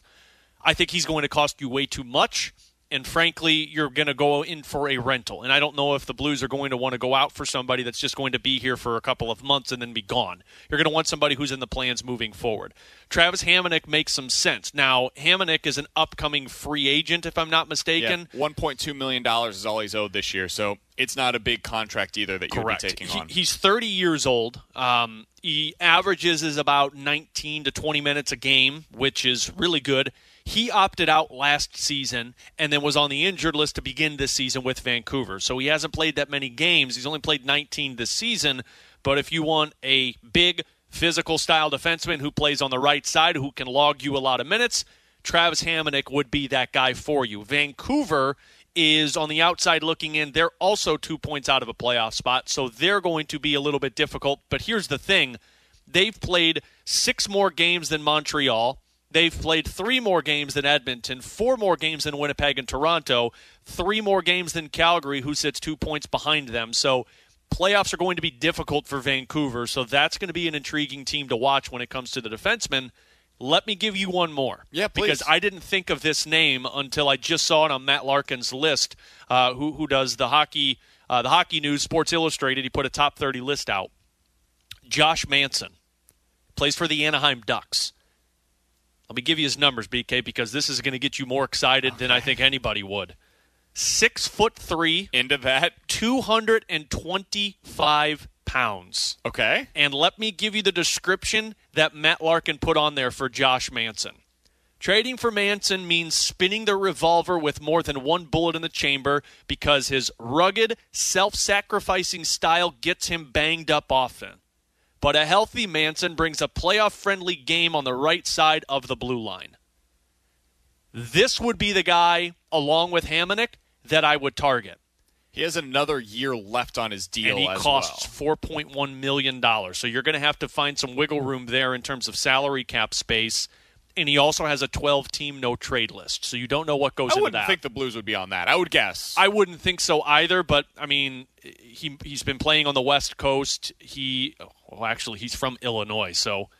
I wouldn't think that the Blues would be on his talking about list. This guy. He's intriguing to me. I think Hamonic would be easier for you to get and would cost less, but this is a guy who would match the style of Joel Edmondson, who so many people have said, man, they should have never got rid of. So I would keep a close eye on a guy named Josh Manson as well, if the Blues go defenseman style, because I'm really surprised Brian Lawton said forward, because defenseman seems to be the area the Blues really need help with. Yeah, their defense has been the biggest issue for them this season. I don't think there's any other way to look at it. Now, some of that is because of the forwards. Yeah. Some of the issues have come defensively from the forward unit, where it's like we've heard it a million times on the broadcast. The F3 that they talk about all broadcast long, it's not working for them at times this season. And that's got to get fixed. But it's not just on them. It's also, you see it too often where you're watching a goal go by Jordan Binnington, and as you're watching the goal go in, you see a defenseman fly across your screen where he's reaching out for somebody, and it's because he's not in the right place at the right time. Right. And some of it is also just the physicality. How many times have you and I texted each other during a game? It's like, how is that guy scot-free right in front of the net screening Jordan Binnington? Yep. How is that still happening? And it's been a consistent issue all season long. So, honestly, whether you're 6'3" or 5'11" or whoever you are, if you've got a little bit of sand in your pants and you're able to just man up in front of the net. Imagine trying to get that out of your pants. And push some dudes around. That's who I want on this team. So Travis Hamonic at 6'2", 205. That makes sense. David Savard, 6'2", 230. That makes sense. Josh Manson at 6'3", 225. That sounds about right to me. Getting Colton Parayko back helps this issue. I'm not sure it completely eliminates the problem that the Blues have right now, because even with Parayko back in the lineup, you're still probably one defenseman short in my mind on that right side of things. I want one more guy over there if you could get it. Yeah, you need one more guy, I think, because it gives you depth. And if you go back to that Cup run, look at the depth that the Blues had. I mean, Carl Gunnarsson, Robert Bortuzzo, Joel Edmondson, it was a revolving door for guys in, and all had an impact in those hockey games. Bortuzzo scoring goals, Gunnarsson scoring goals, Edmondson playing physical. You need depth back there. Right now, let's say Parayko is healthy, that your top four is set. Right, Parayko and Scandella, Krug and Falk, however you want to look at that. I don't see Vince Dunn coming out of that lineup, so your revolving door would be Robert Bortuzzo, Jake Wallman, Nico Mikkola. I don't feel comfortable with two of those three names in a playoff game right now. I don't feel comfortable with three out of those three names in a playoff game right now, frankly. I'm not as upset with Robert Bortuzzo, but I understand how people are not happy with his play right now. You got to have a revolving door that you feel confident in. So I think if you go out there and you find yourself a player like a Hamonic, a Manson, if you can get a David Savard, those guys would be my permanent top six. And then that last guy comes in and rotates if you need him to, or if you got guys who are injured. Hamonic makes the most sense because he is the cheapest. He's a UFA. You could probably get him back, and he gives you a little bit of protection for that upcoming expansion draft. If you acquire Josh Manson, you might have him taken in the expansion draft because he might be desirable with one more year if he's a physical guy. So I think it comes down to those two names for the Blues if they want somebody. But in my opinion, you need to get somebody on that blue line rather than a forward. Can I give you some of the names that are on this list from ESPN of the wingers that are for rents available? So these would all be one-year deals, and I don't think that the Blues are going to be looking at a guy that's got multiple years under control if they went the forward route. It's hard for me to think that, but maybe you want another guy that gives you protection for the expansion draft, so somebody else, or he's there for you if somebody gets taken that you don't want them to. Maybe. I guess you could go either way, right. But a few of the guys that are on this list, Connor Garland, we've seen him up close. He'd be fantastic, but I don't see that happening. He's one that is on a one-year deal. Taylor Hall? No. Is he somebody that would be interesting? The guy who every team he plays for gets a top 3 pick? No, I don't think that would be awesome. What about Patrick Marleau? No. Fourth-line centerman, and basically he's Tyler Bozak for you. Kyle Palmieri for the Kyle New Jersey Palmieri. Yeah, take me, my nice Italian boy, but I think he's going to be a bidding war. I know Boston is really intrigued with this guy's name. Makes a little bit more money than I think you'd want. He is Mike Hoffman. So you're bringing in Palmieri. Now, I say he's Mike Hoffman. He's more of a two-way forward who plays physical. I think he matches the Blues style. But you'd have to get rid of Mike Hoffman for Kyle Palmieri, and I don't think New Jersey's going to take a guy for a couple of months for a guy that they can keep. Tanner Pearson? Would love it. Left winger for the Vancouver Canucks. Would love it. Matches Oscar Sundqvist's personality, but I think Vancouver's trying to lock him up. He's going to be one that I think would be difficult to get away from Vancouver unless you're giving a hefty price. How about Bobby Ryan? We talked about him all offseason. You, me, and Jamie, when it was Rivs and BK, we talked about Bobby Ryan constantly. He ended up signing a one-year deal with Detroit. Is he a guy that you could see that would make some sense for this Blues squad? Yeah, he's a scoring punch, man. He would be a third-line player for you. Now, he plays the right wing, which presents the problems that we've talked about. Then guys on the left, on the right, where are you going? He's been playing left for him. He's got 14 points in 31 games for a Detroit Red Wings team that I know it's not great, but he's effective, man. He's got some scoring punch. He's old. He's a UFA. He would make sense for me. And I think he would match the Blues style a little bit better than what Mike Hoffman has, but I think he's going to be a little bit more desirable by other teams.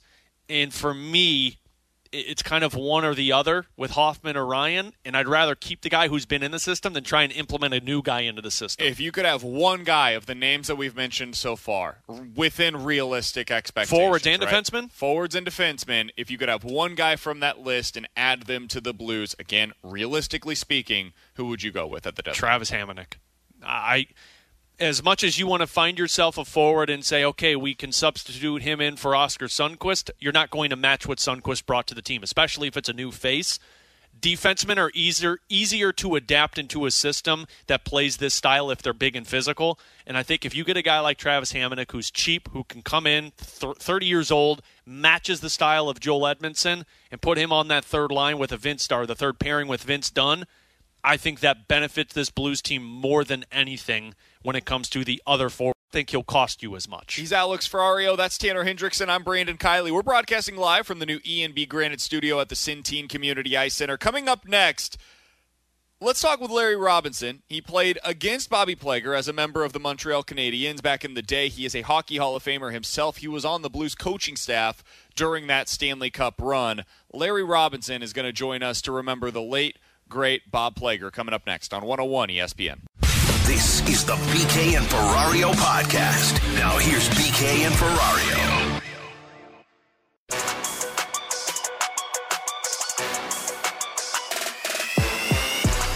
We were playing in Toronto at Maple Leaf Gardens, and Bobby threw an open ice, near center ice hip check, and the recipient was Ian Turnbull.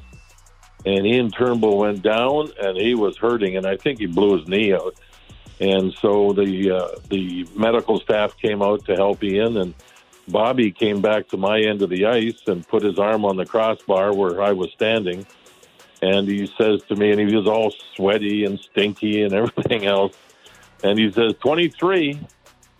I go, what? He says, yep, 23. I says, what, Bobby, what the hell are you talking about, 23? Yep, 23rd guy I've got in my career now. That was John Davidson, who joined us yesterday talking about the life and legacy of Bobby Plager, who passed away a couple of days ago at the age of 78. And we're going to continue his life and legacy, talking about it here on BK and Ferrario as we welcome in the Hockey Hall of Famer. He is a Stanley Cup champion, multiple Stanley Cup champion, but most recently with the St. Louis Blues on the coaching staff, Larry Robinson. Larry, thank you so much for coming on with us this afternoon to talk about Bobby Plager. And you heard that cut there talking about Bobby's patented hip check, and you've played against this man. You've seen that hip check up close and personal, haven't you? Yeah, but Bobby was a little older and a little wiser when I came into the league, so I wasn't on the recipient end of any of his hip checks, but you certainly kept your head up when you knew that he was on the ice. That's for darn sure. Larry, when you look back on the playing days, let's start there. What was Bobby Plager like as a player? You know, I mean, for some of our younger listeners, give them a little bit of insight on who Bobby Plager was back in those days.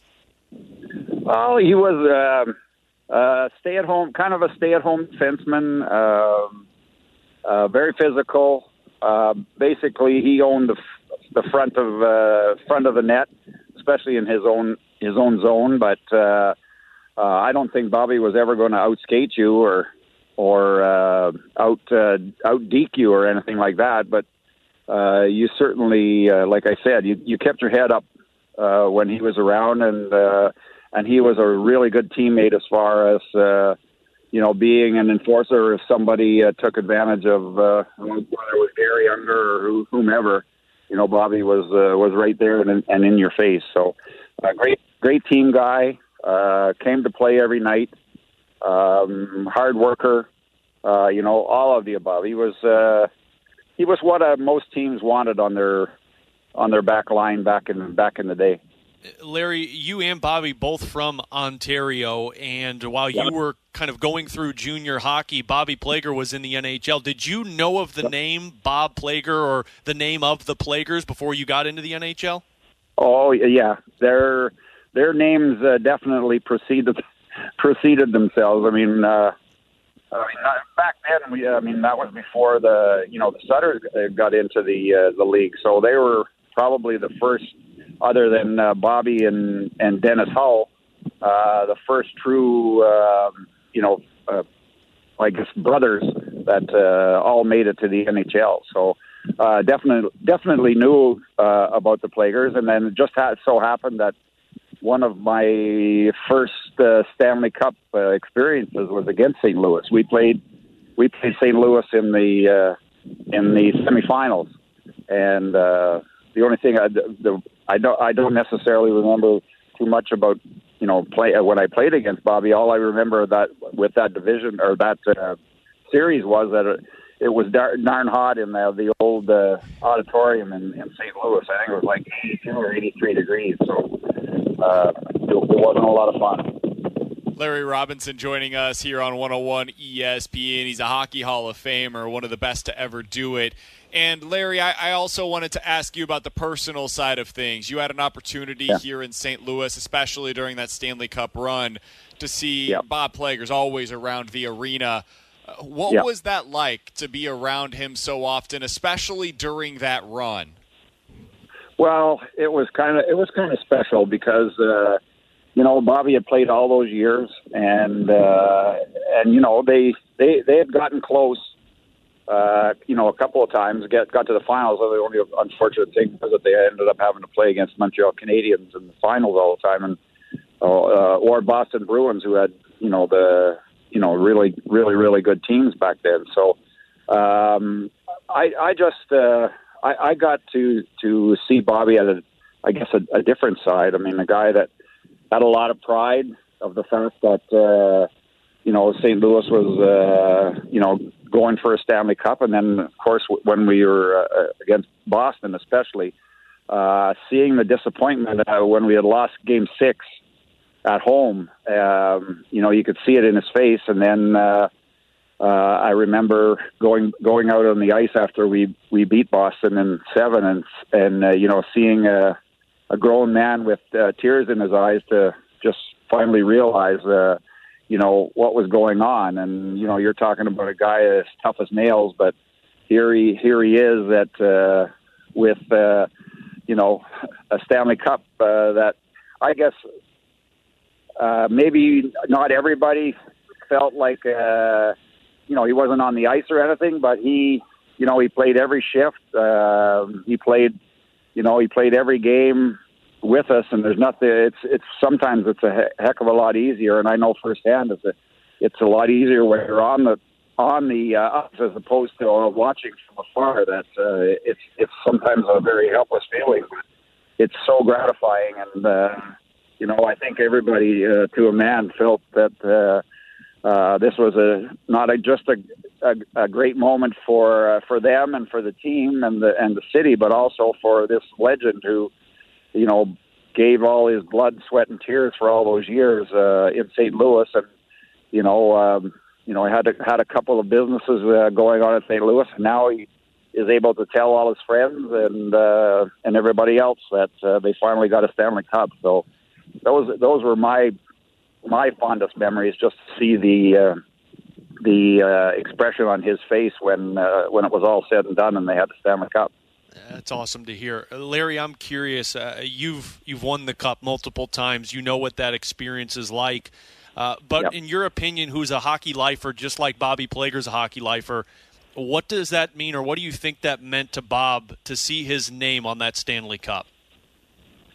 Well, I mean, you know, as Canadians growing up, I mean, that's what we started hockey and played hockey for, was to someday get our name on a Stanley Cup, and especially for a guy like Bobby, who played so many years and came close. It comes a time where you say, well, gee, you know, am I ever going to get a chance to do it? And then finally, you know, when his career is over and done with, and he's no longer on the ice now, he's outside watching, and sure enough, that day arrives, and I don't know. I don't think there are words that can express what a great feeling it is to finally, you know, have something that you've grown up and lived your life and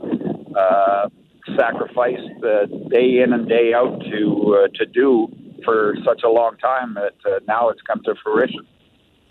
We're talking to Larry Robinson, Hockey Hall of Famer, here on 101 ESPN about the late, great Bob Plager. Larry, one of the other things that I loved about that 2019 run, when the connection that it had with Bobby, was whether it be the gloves or the puck after the wins. I mean, what was that like to see Bobby as, honestly, an instrumental part of what that team was, the culture of that team, especially after all of those wins during that big comeback season in 2019, when it felt at one point like it was all for naught? Yeah, you know, Bobby was around the team, but you know, the not the nice thing about it. The great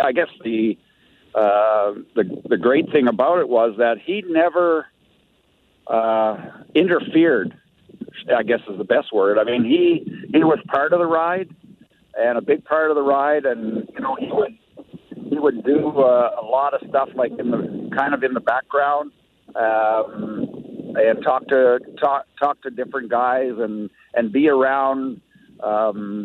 You know, at the practice rinks and all that kind of stuff. But I think he provided more comic relief and took a lot of, because it's a very stressful time for players and everything else, because there's so many demands on yourself as far as interviews and places you got to be and things you got to do. And I think it was a great relief. It was a great relief for Bobby being around for the guys, because if you know Bobby, I mean, he always had a story to tell or a joke to tell, and he just made it so much easier for everybody that were playing, because you know, he never took anything really serious. That's well said. Larry, can't thank you enough for coming on with us today and sharing some of the memories of Bobby Plager, who we are all going to miss here in St. Louis and in the hockey world.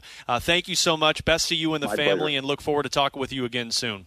Okay. Thanks, Alex. My pleasure. Awesome. Larry Robinson, man. That's a cool perspective for me. And look, we've gotten all of them, but that's one of the best defensemen to ever play the game. Yep. And to get his perspective, and that's why I tossed that question at him, BK, because we all know names in hockey now, like Crosby, Ovechkin, McDavid. You hear the name and you know exactly what you're talking about, right? Superstars, goal scorers. Back then, you hear the Plager names and you think, that's hockey. Like, that's why I want to play the game. Those guys are heavy hitters. Those guys are guys that leave it all on the ice. And again, that's coming from a guy who is a Hall of Famer. You know what else I love about Bobby Plager and the legacy that he leaves, specifically here in St. Louis, is that it is a uniquely St. Louis story. Mm-hmm. St. Louis loves its blue-collar, hard-working guys that are going to come to work every day and put it all on the line for their teams, that understand and appreciate how much the fans also give to their teams. And that was Bobby Plager. And every essence of the word. St. Louis also will adopt you. Like there is something about this city, and I'm working St. Louis. I think I'm going to get here one of these days, where if you are an outsider, if you come in and you embrace this city the way that they want to embrace you, they will adopt you. And you become, despite the fact that you're not from here, you are an honorary St. Louisan. Mm-hmm. And Bobby Plager was not born here. He's not from here. But he's an honorary St. Louisan. In fact, I would say at this point he is a St. Louisan. Oh, yeah. You know, and so there is something special about his story of being here. And I also love that every guy that we've had on this week, when we ask about whether it be a former teammate or somebody that played against Bobby Plager, a lot of them will tell you, listen, Bobby was a really good player. Bobby wasn't like a Hall of Fame level player. Yep. But Bobby ended up making a Hall of Fame legacy in St. Louis because it was about more than just what he did on the ice here.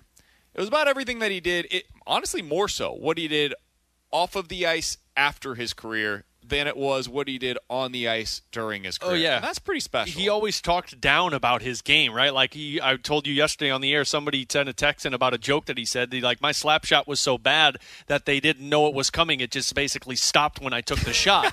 Like that was Bobby Plager. He was so self-deprecating about his game, but he knew that people loved his game because he put it all out on the line, just like his brother Bark. And you heard Larry mention Barkley was a better player, but they both played the same way. And he is a St. Louisan. And, I mean, I was listening to Kelly Chase on the radio on the way in today, and this was the first interview that Chaser did because yesterday was so hard on him, and rightfully so. And Chaser talked about how it would be Bobby showing up at local businesses, right? Like in the recent years or the recent weeks and months during this pandemic, Bobby would show up to restaurants or he would show up to coffee houses or local businesses that he always went to. He would show up to give them his support. He would show up to show them that he is supporting them, but then he would also come in with advice of, hey, let's try this. Why don't we do this? Like he cared so much. This had nothing to do with hockey with Bobby and everything to do with the city that he grew to love. And Chaser says it best. He says, I'm not a Canadian, I'm a St. Louisan. And I guarantee you Bobby would say the same thing today. I'm not a Canadian. I'm a Canadian, but I'm a St. Louisan. And I think that just goes to show you what St. Louis does to people when they spend enough time here. With Alex Ferrario and Tanner Hendrickson, I'm Brandon Kiley. We're not done. We've got Red Berenson, a late addition to the show. He's going to join us coming up at 1:30 to continue discussing the life, the legacy of Bobby Plager. We'll do that coming up here in just about 15 minutes. It is 1:18. Your time check brought to you by Clarkson Jewelers, an officially licensed Rolex jeweler. Hey, March is almost over, which means that we're almost done with this app madness that we've got going on. It ends next Wednesday, March 31st. So here's what we need you to do before then. Download the 101 ESPN mobile app. Register your info. You got to do that between now and next Wednesday. And then keep listening the same way that you always have. We've got chances for you, if you continue doing so, to win $500 cash, a Traeger grill, a Nolan Arenado replica jersey, and so much more. It's all part of our app madness. Download the app, listen to the station, make sure you register that info between now and next Wednesday to get registered for some of those prizes. Coming up next, I've got a little bit of a bone to pick with John Mozeliak after a quote that I read from him yesterday. I'll tell you what it is coming up on 101 ESPN. This is the BK and Ferrario podcast. Now here's BK and Ferrario.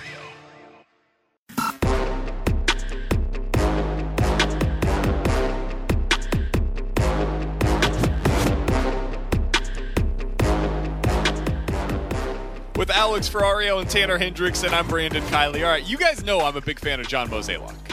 I think he's really good at his job. Are we sure? Yes, we are positive on that one. I will not take that slander.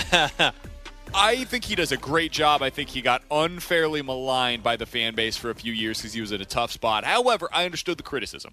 But he's really good. He's one of the, at a conservative rate, 5 to 10 best general managers or presidents of baseball operations in all of baseball in my mind.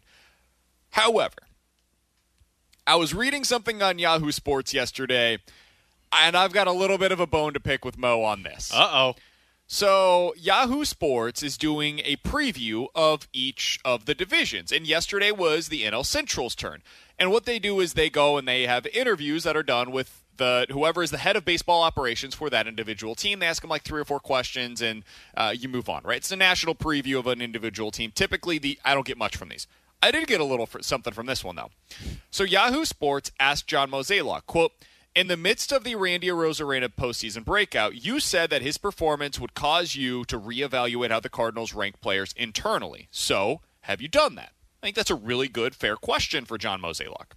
Mo's response was this, quote, yeah, that really got taken out of context, didn't it? Really, what it's about is opportunity.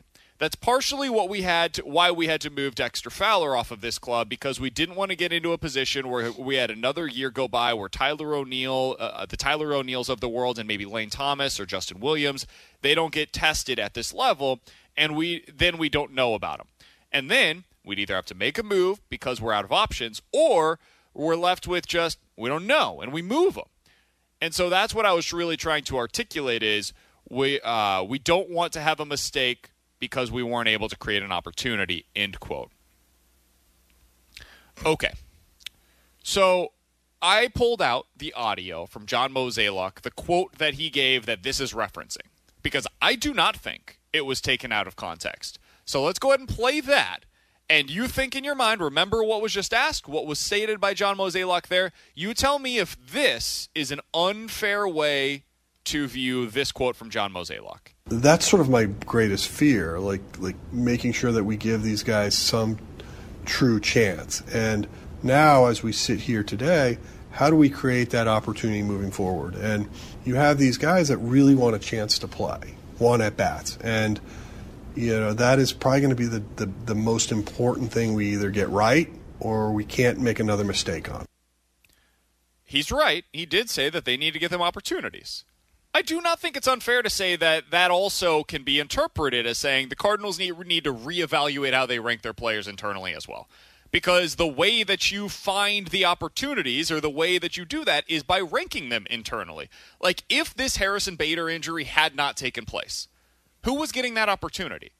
It was probably going to be Dylan Carlson, Harrison Bader, and Tyler O'Neill. They ranked Tyler O'Neill over Justin Williams and Lane Thomas. That's what they did. Now, they might be wrong on that, but that's what they decided to do there. Lane Thomas might have been the next man up after that. Maybe, with this option, Justin Williams might be starting the year down in AAA. That's ranking. And so there is a little bit of both. It can also be that they needed to give that runway. That's part of this. And they needed to be better with the way that they were ranking these guys internally. That's part of the evaluations we've talked so much about. Yeah, I mean, rehearing that interview, it did seem like Mo is talking mainly about not giving these guys the proper time to go out there and show them that they are there. But I do agree that you can't go back on the way that you properly went about this, because you trying to back that up and saying, well, I think that's over-evaluating what I actually said. Well, no, because technically you did exactly what you said your biggest fear is. Yeah. You put guys ahead of Randy Arozarena. Arozarena was out of options, and you moved on from him. So to say that that was blown out of proportion, I think that's a little too aggressive, because that really was what happened. And when you use the word my biggest fear, or the words my biggest fear, you're using that because it is your biggest fear. You're not just saying, well, my biggest fear is snakes. Yeah, well, it is. So I think I think he's trying to backtrack this a little bit, because you don't want to throw people under the bus or throw yourself under the bus, although he did basically admit to failure with this Randy Arozarena one.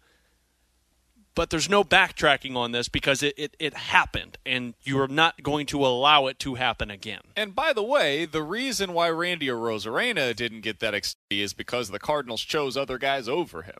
Like, it is about ranking. Like, that's part of this, right? And so I understand what Mo is saying, because he's right. It is about creating opportunities, but there's only 3 opportunities out there every day. Yeah. You've got 3 opportunities for these young outfielders, and really it's closer to 2, because Dylan Carlson's going to be in right field or center field. He's going to be out there every day that he is available for this Cardinals team.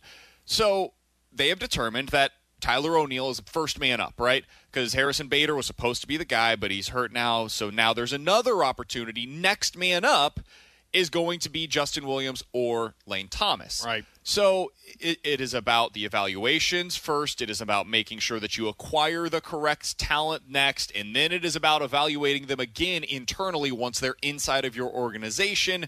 And then it is about ranking them within your organization in terms of who the guys are that you trust the most to produce at the big league level. And then it's about prioritizing them of who do we keep and who do we allow to go, whether via free agency or trade. It's all of those things. It's all encompassing. And so I think Mo's really good at his job. I think they did the right thing this offseason by trading Dexter Fowler and opening up that runway. I think it is a little bit of revisionist history to go back on that quote, to go back on what this offseason was like for the Cardinals, and to not also include the fact that, yes, it is in part about evaluating and ranking those outfielders, because they've done it. And like it or not, that move is always going to haunt John Mozeliak. It will always haunt John Mozeliak in terms of what happens down the road, because if Bader doesn't pan out, or if Thomas doesn't pan out, or O'Neill doesn't pan out, it's always going to go back to that trade. So you got to at least accept and move forward and try and fix the evaluation. And it could be the one that got away. You know, it Let's really hope not. could. I hope that that's not the case, Yeah. but it could be. With Alex Ferrario and Tanner Hendrickson, I'm Brandon Kiley. There's still a few days left to sign up and join Michelle Smallman in participating in this year's Michelob Ultra Seltzer Virtual 5K. It's just $25 to sign up. All proceeds will benefit Pedal the Cause. By signing up, you'll receive a premium Ultra Seltzer running t-shirt. Then complete your run anytime before the end of the month. And you can get more details to get signed up for the Michelob Ultra Seltzer Virtual 5K now over at 101ESPN.com. Coming up next, let's continue talking about the late, great Bob Plager with Red Berenson. He was teammates with Bobby in St. Louis from 1967 to 1971 and 74 through 78. He coached the Blues as well here in St. Louis. Red Berenson's going to join us coming up next on 101 ESPN. This is the BK and Ferrario podcast. Now here's BK and Ferrario.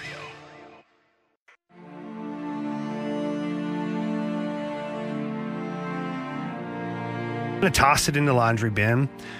Not even on purpose. The jersey kind of hit and kind of fell down to the ground, and Bobby walked over calmly and picked up the jersey and put it in the bucket, and then walked over to this player. And he says, you don't ever throw a St. Louis Blues jersey on the floor. Not even by accident. And he goes, if you do, you pick it up, you wipe it off, and you put it in there.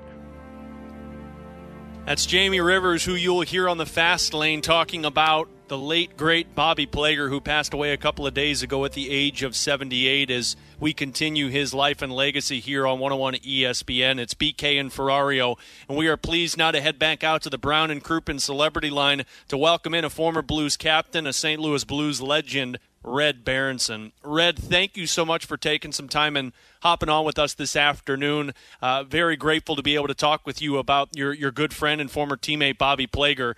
You heard that cut there talking about making sure the crest of that blue note never hits the floor. And that was a mantra that I guess was started with you guys in that locker room back in 1967. Well, I think it started with the former Montreal players that were in St. Louis and at the time, and whether it was Jean-Guy Talbot or Jimmy Roberts or myself, and then Dickie Moore and Ab McDonald, and we had a long list of former Montreal players that they had that tradition, and it carried on in St. Louis, and it was good. You know, it was a good thing for our team, good for young players to realize that there's a lot of discipline and respect involved in playing for a certain team, and we had that in St. Louis. Red, we've talked to a number of your former teammates that were on those original Blues squads over the course of the last couple of days, and one thing that's really stood out to me, and I know some of our listeners as well, is how close it seemed like all of you guys were. It almost feels like that was a family that you guys were a part of. Can you give us a little bit of insight into what that group was like to be a part of, and what kind of a role Bobby Plager played in maintaining those relationships, not just then, but over the years? Well, you know, when you put a team together like an expansion team like St. Louis was, you're bringing guys in from several organizations, so there weren't a lot of good friends. That when you know, I know when I got there, I played with Jimmy Roberts in Montreal, and but I'd never played with Terry Crisp or Gary Sabern or Ron Schock and neither of the Plagers, although we were in the same organization in New York, but I never played with them. And I'd never played with Al Arbor and so on. I played with Talbot, but we were all in that same boat, and we had to kind of come together. I think Bob Plager was one of the glue people because right away he showed everybody that he was a team player, and yet he lightened up the group. He was a prankster and a jokester, as you know. He loved to tell stories and loved to tell jokes, and he got everyone's attention in a good way. And then the way he played, he was ferocious on the ice, physically intimidating. He had such a skill for body checking and particularly hip checking. But more than that, diving in front of loose pucks to block shots, to save a game or save a goal, to protect a teammate, sticking up for teammates. He was terrific. So he just added to the culture of the team, and in a good way, in a fun way, away from the rink, and in a meaningful way when we were on the ice. And so he was popular on our team, and of course we became a good team. I think we had a great coach. Obviously, everyone knows that, Scotty Bowman. And he knew how to push all the buttons to get this team to play. And I think he was part of the reason that we were such a close team as well. Red, you mentioned the pranks from Bobby Plager, and I think we have heard so many of them from so many different people. But it sure as heck felt like being in that locker room felt like you were a group of guys in college or something like that, where honestly you always had to have your eyes in the back of your head because you never knew what Bobby was going to do. Yeah, that's right. And you know, there was a few guys right behind him too, like Talbot, and they just loved to play jokes on each other. And really, it was to take the pressure off so we could relax and really play the game we all loved to play. And so there was a purpose to it all. And we had this powder bag that we used to put white powder, kind of a baby powder on our sticks so our tape wasn't so sticky. And they'd start throwing that around in the locker room. And whether you had your hockey equipment on or you had your dress suit on, and that powder made a mess. And so that was another one of Bob's favorites, and so on. And it just went on and on. But you're right. I mean, the team was close. They cared about each other, and then they won. They found a way to win, and things weren't as smooth right off the get-go. But once we got going, and everyone realized they were important, they had a role on the team, and they played for each other. And then the fans, you know, you can't say enough about the St. Louis Blues fans.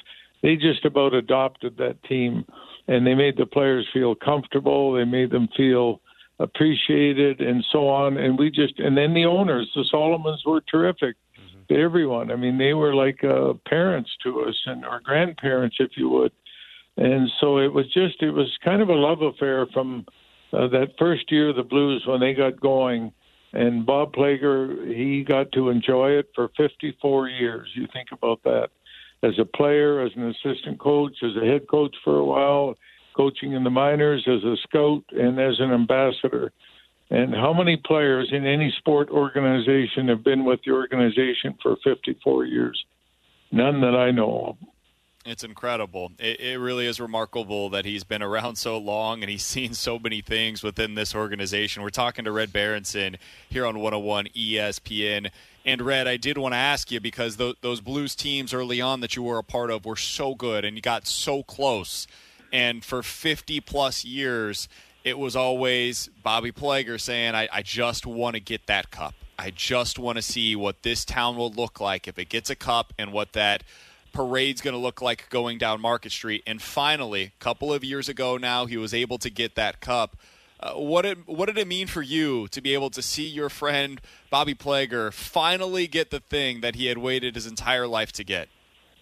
Well, and Bob wasn't the only one. I mean, a few of us had won Stanley Cups with different organizations, but we all had left a part of our heart in St. Louis, and we all felt that, or wished that we would have won a cup or did a little better than we did. And as the years piled up, and and people could still say, well, St. Louis has never won a Stanley Cup. It was starting to grate on a lot of people, and we were all so proud. And it was great that Bob was there for the celebration and all the games, but we were watching, and wherever we were, I know I watched every game, and I was so pleased for the goalie that when they put him in, and then the players that started to play, and Ryan O'Reilly, his leadership role, and on and on. All the players, the coach, everyone did it. It seemed like they just came together, and what a great experience. And to watch the celebration in St. Louis down by the Arch,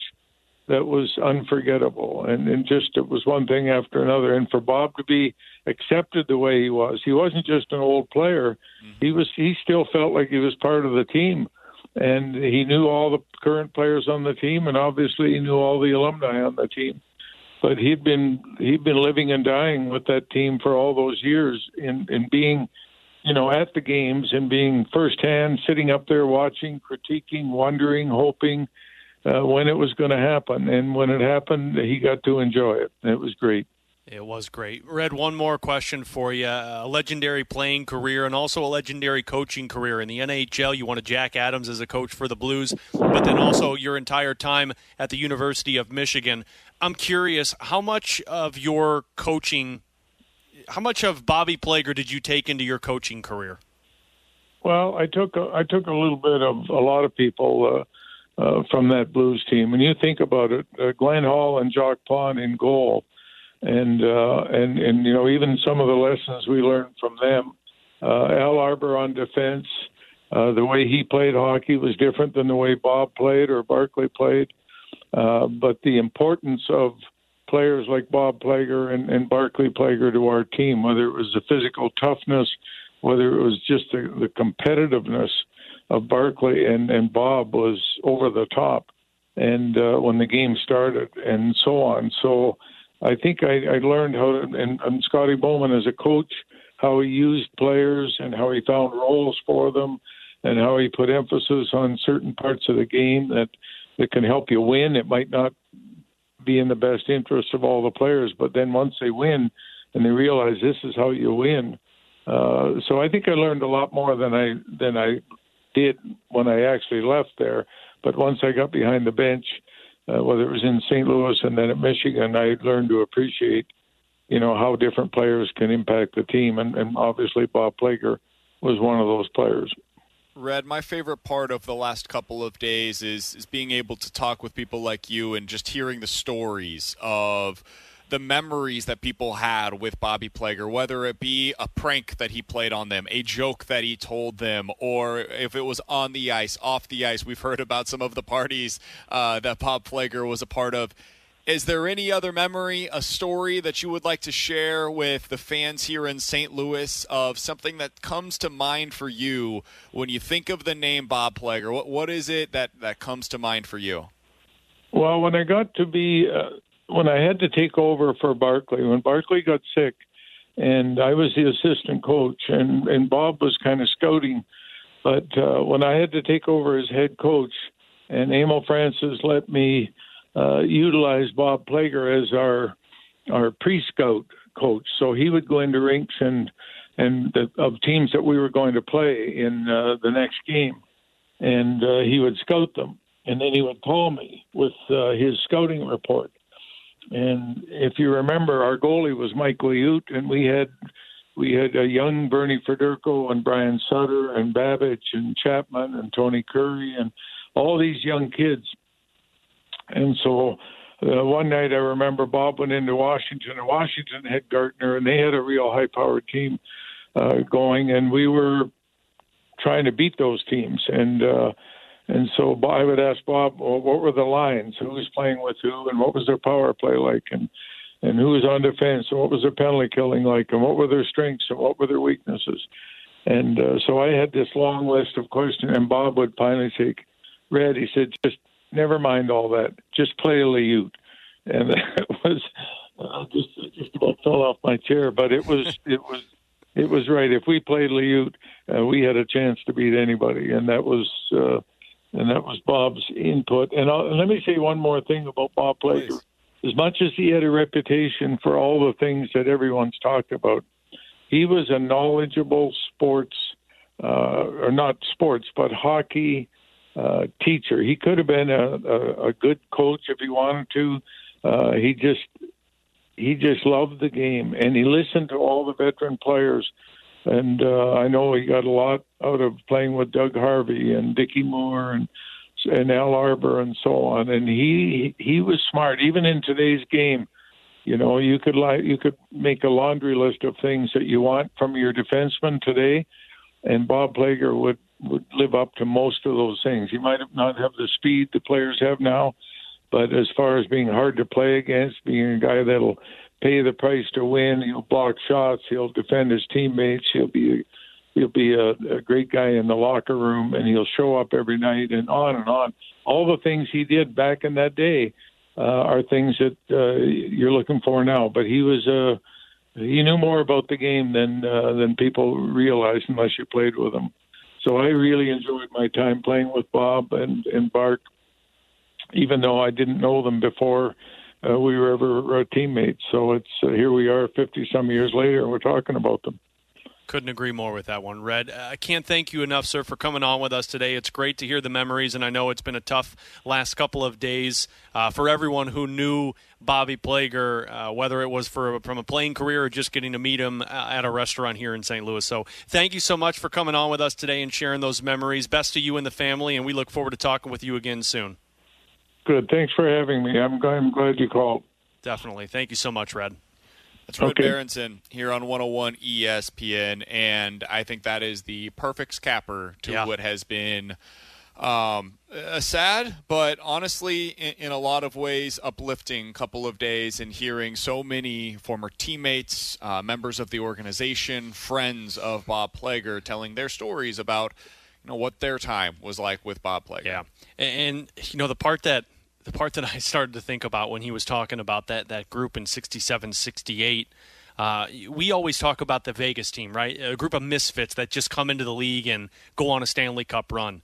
If you think about that 67, 68 team, not a group of misfits, but a group of guys who were put together on a team in a city that nobody knew about. Nobody knew hockey in St. Louis. It was basically the Solomons that loved hockey that wanted them here. And you get a bunch of Canadian guys, Bobby Plager, Dickie Moore, Jimmy Roberts, Glenn Hall, who has just won multiple Stanley Cups. You get guys who played for the Montreal Canadiens, the pinnacle of hockey, and you put them all in the city of St. Louis where you say, okay, you go out there and be hockey players.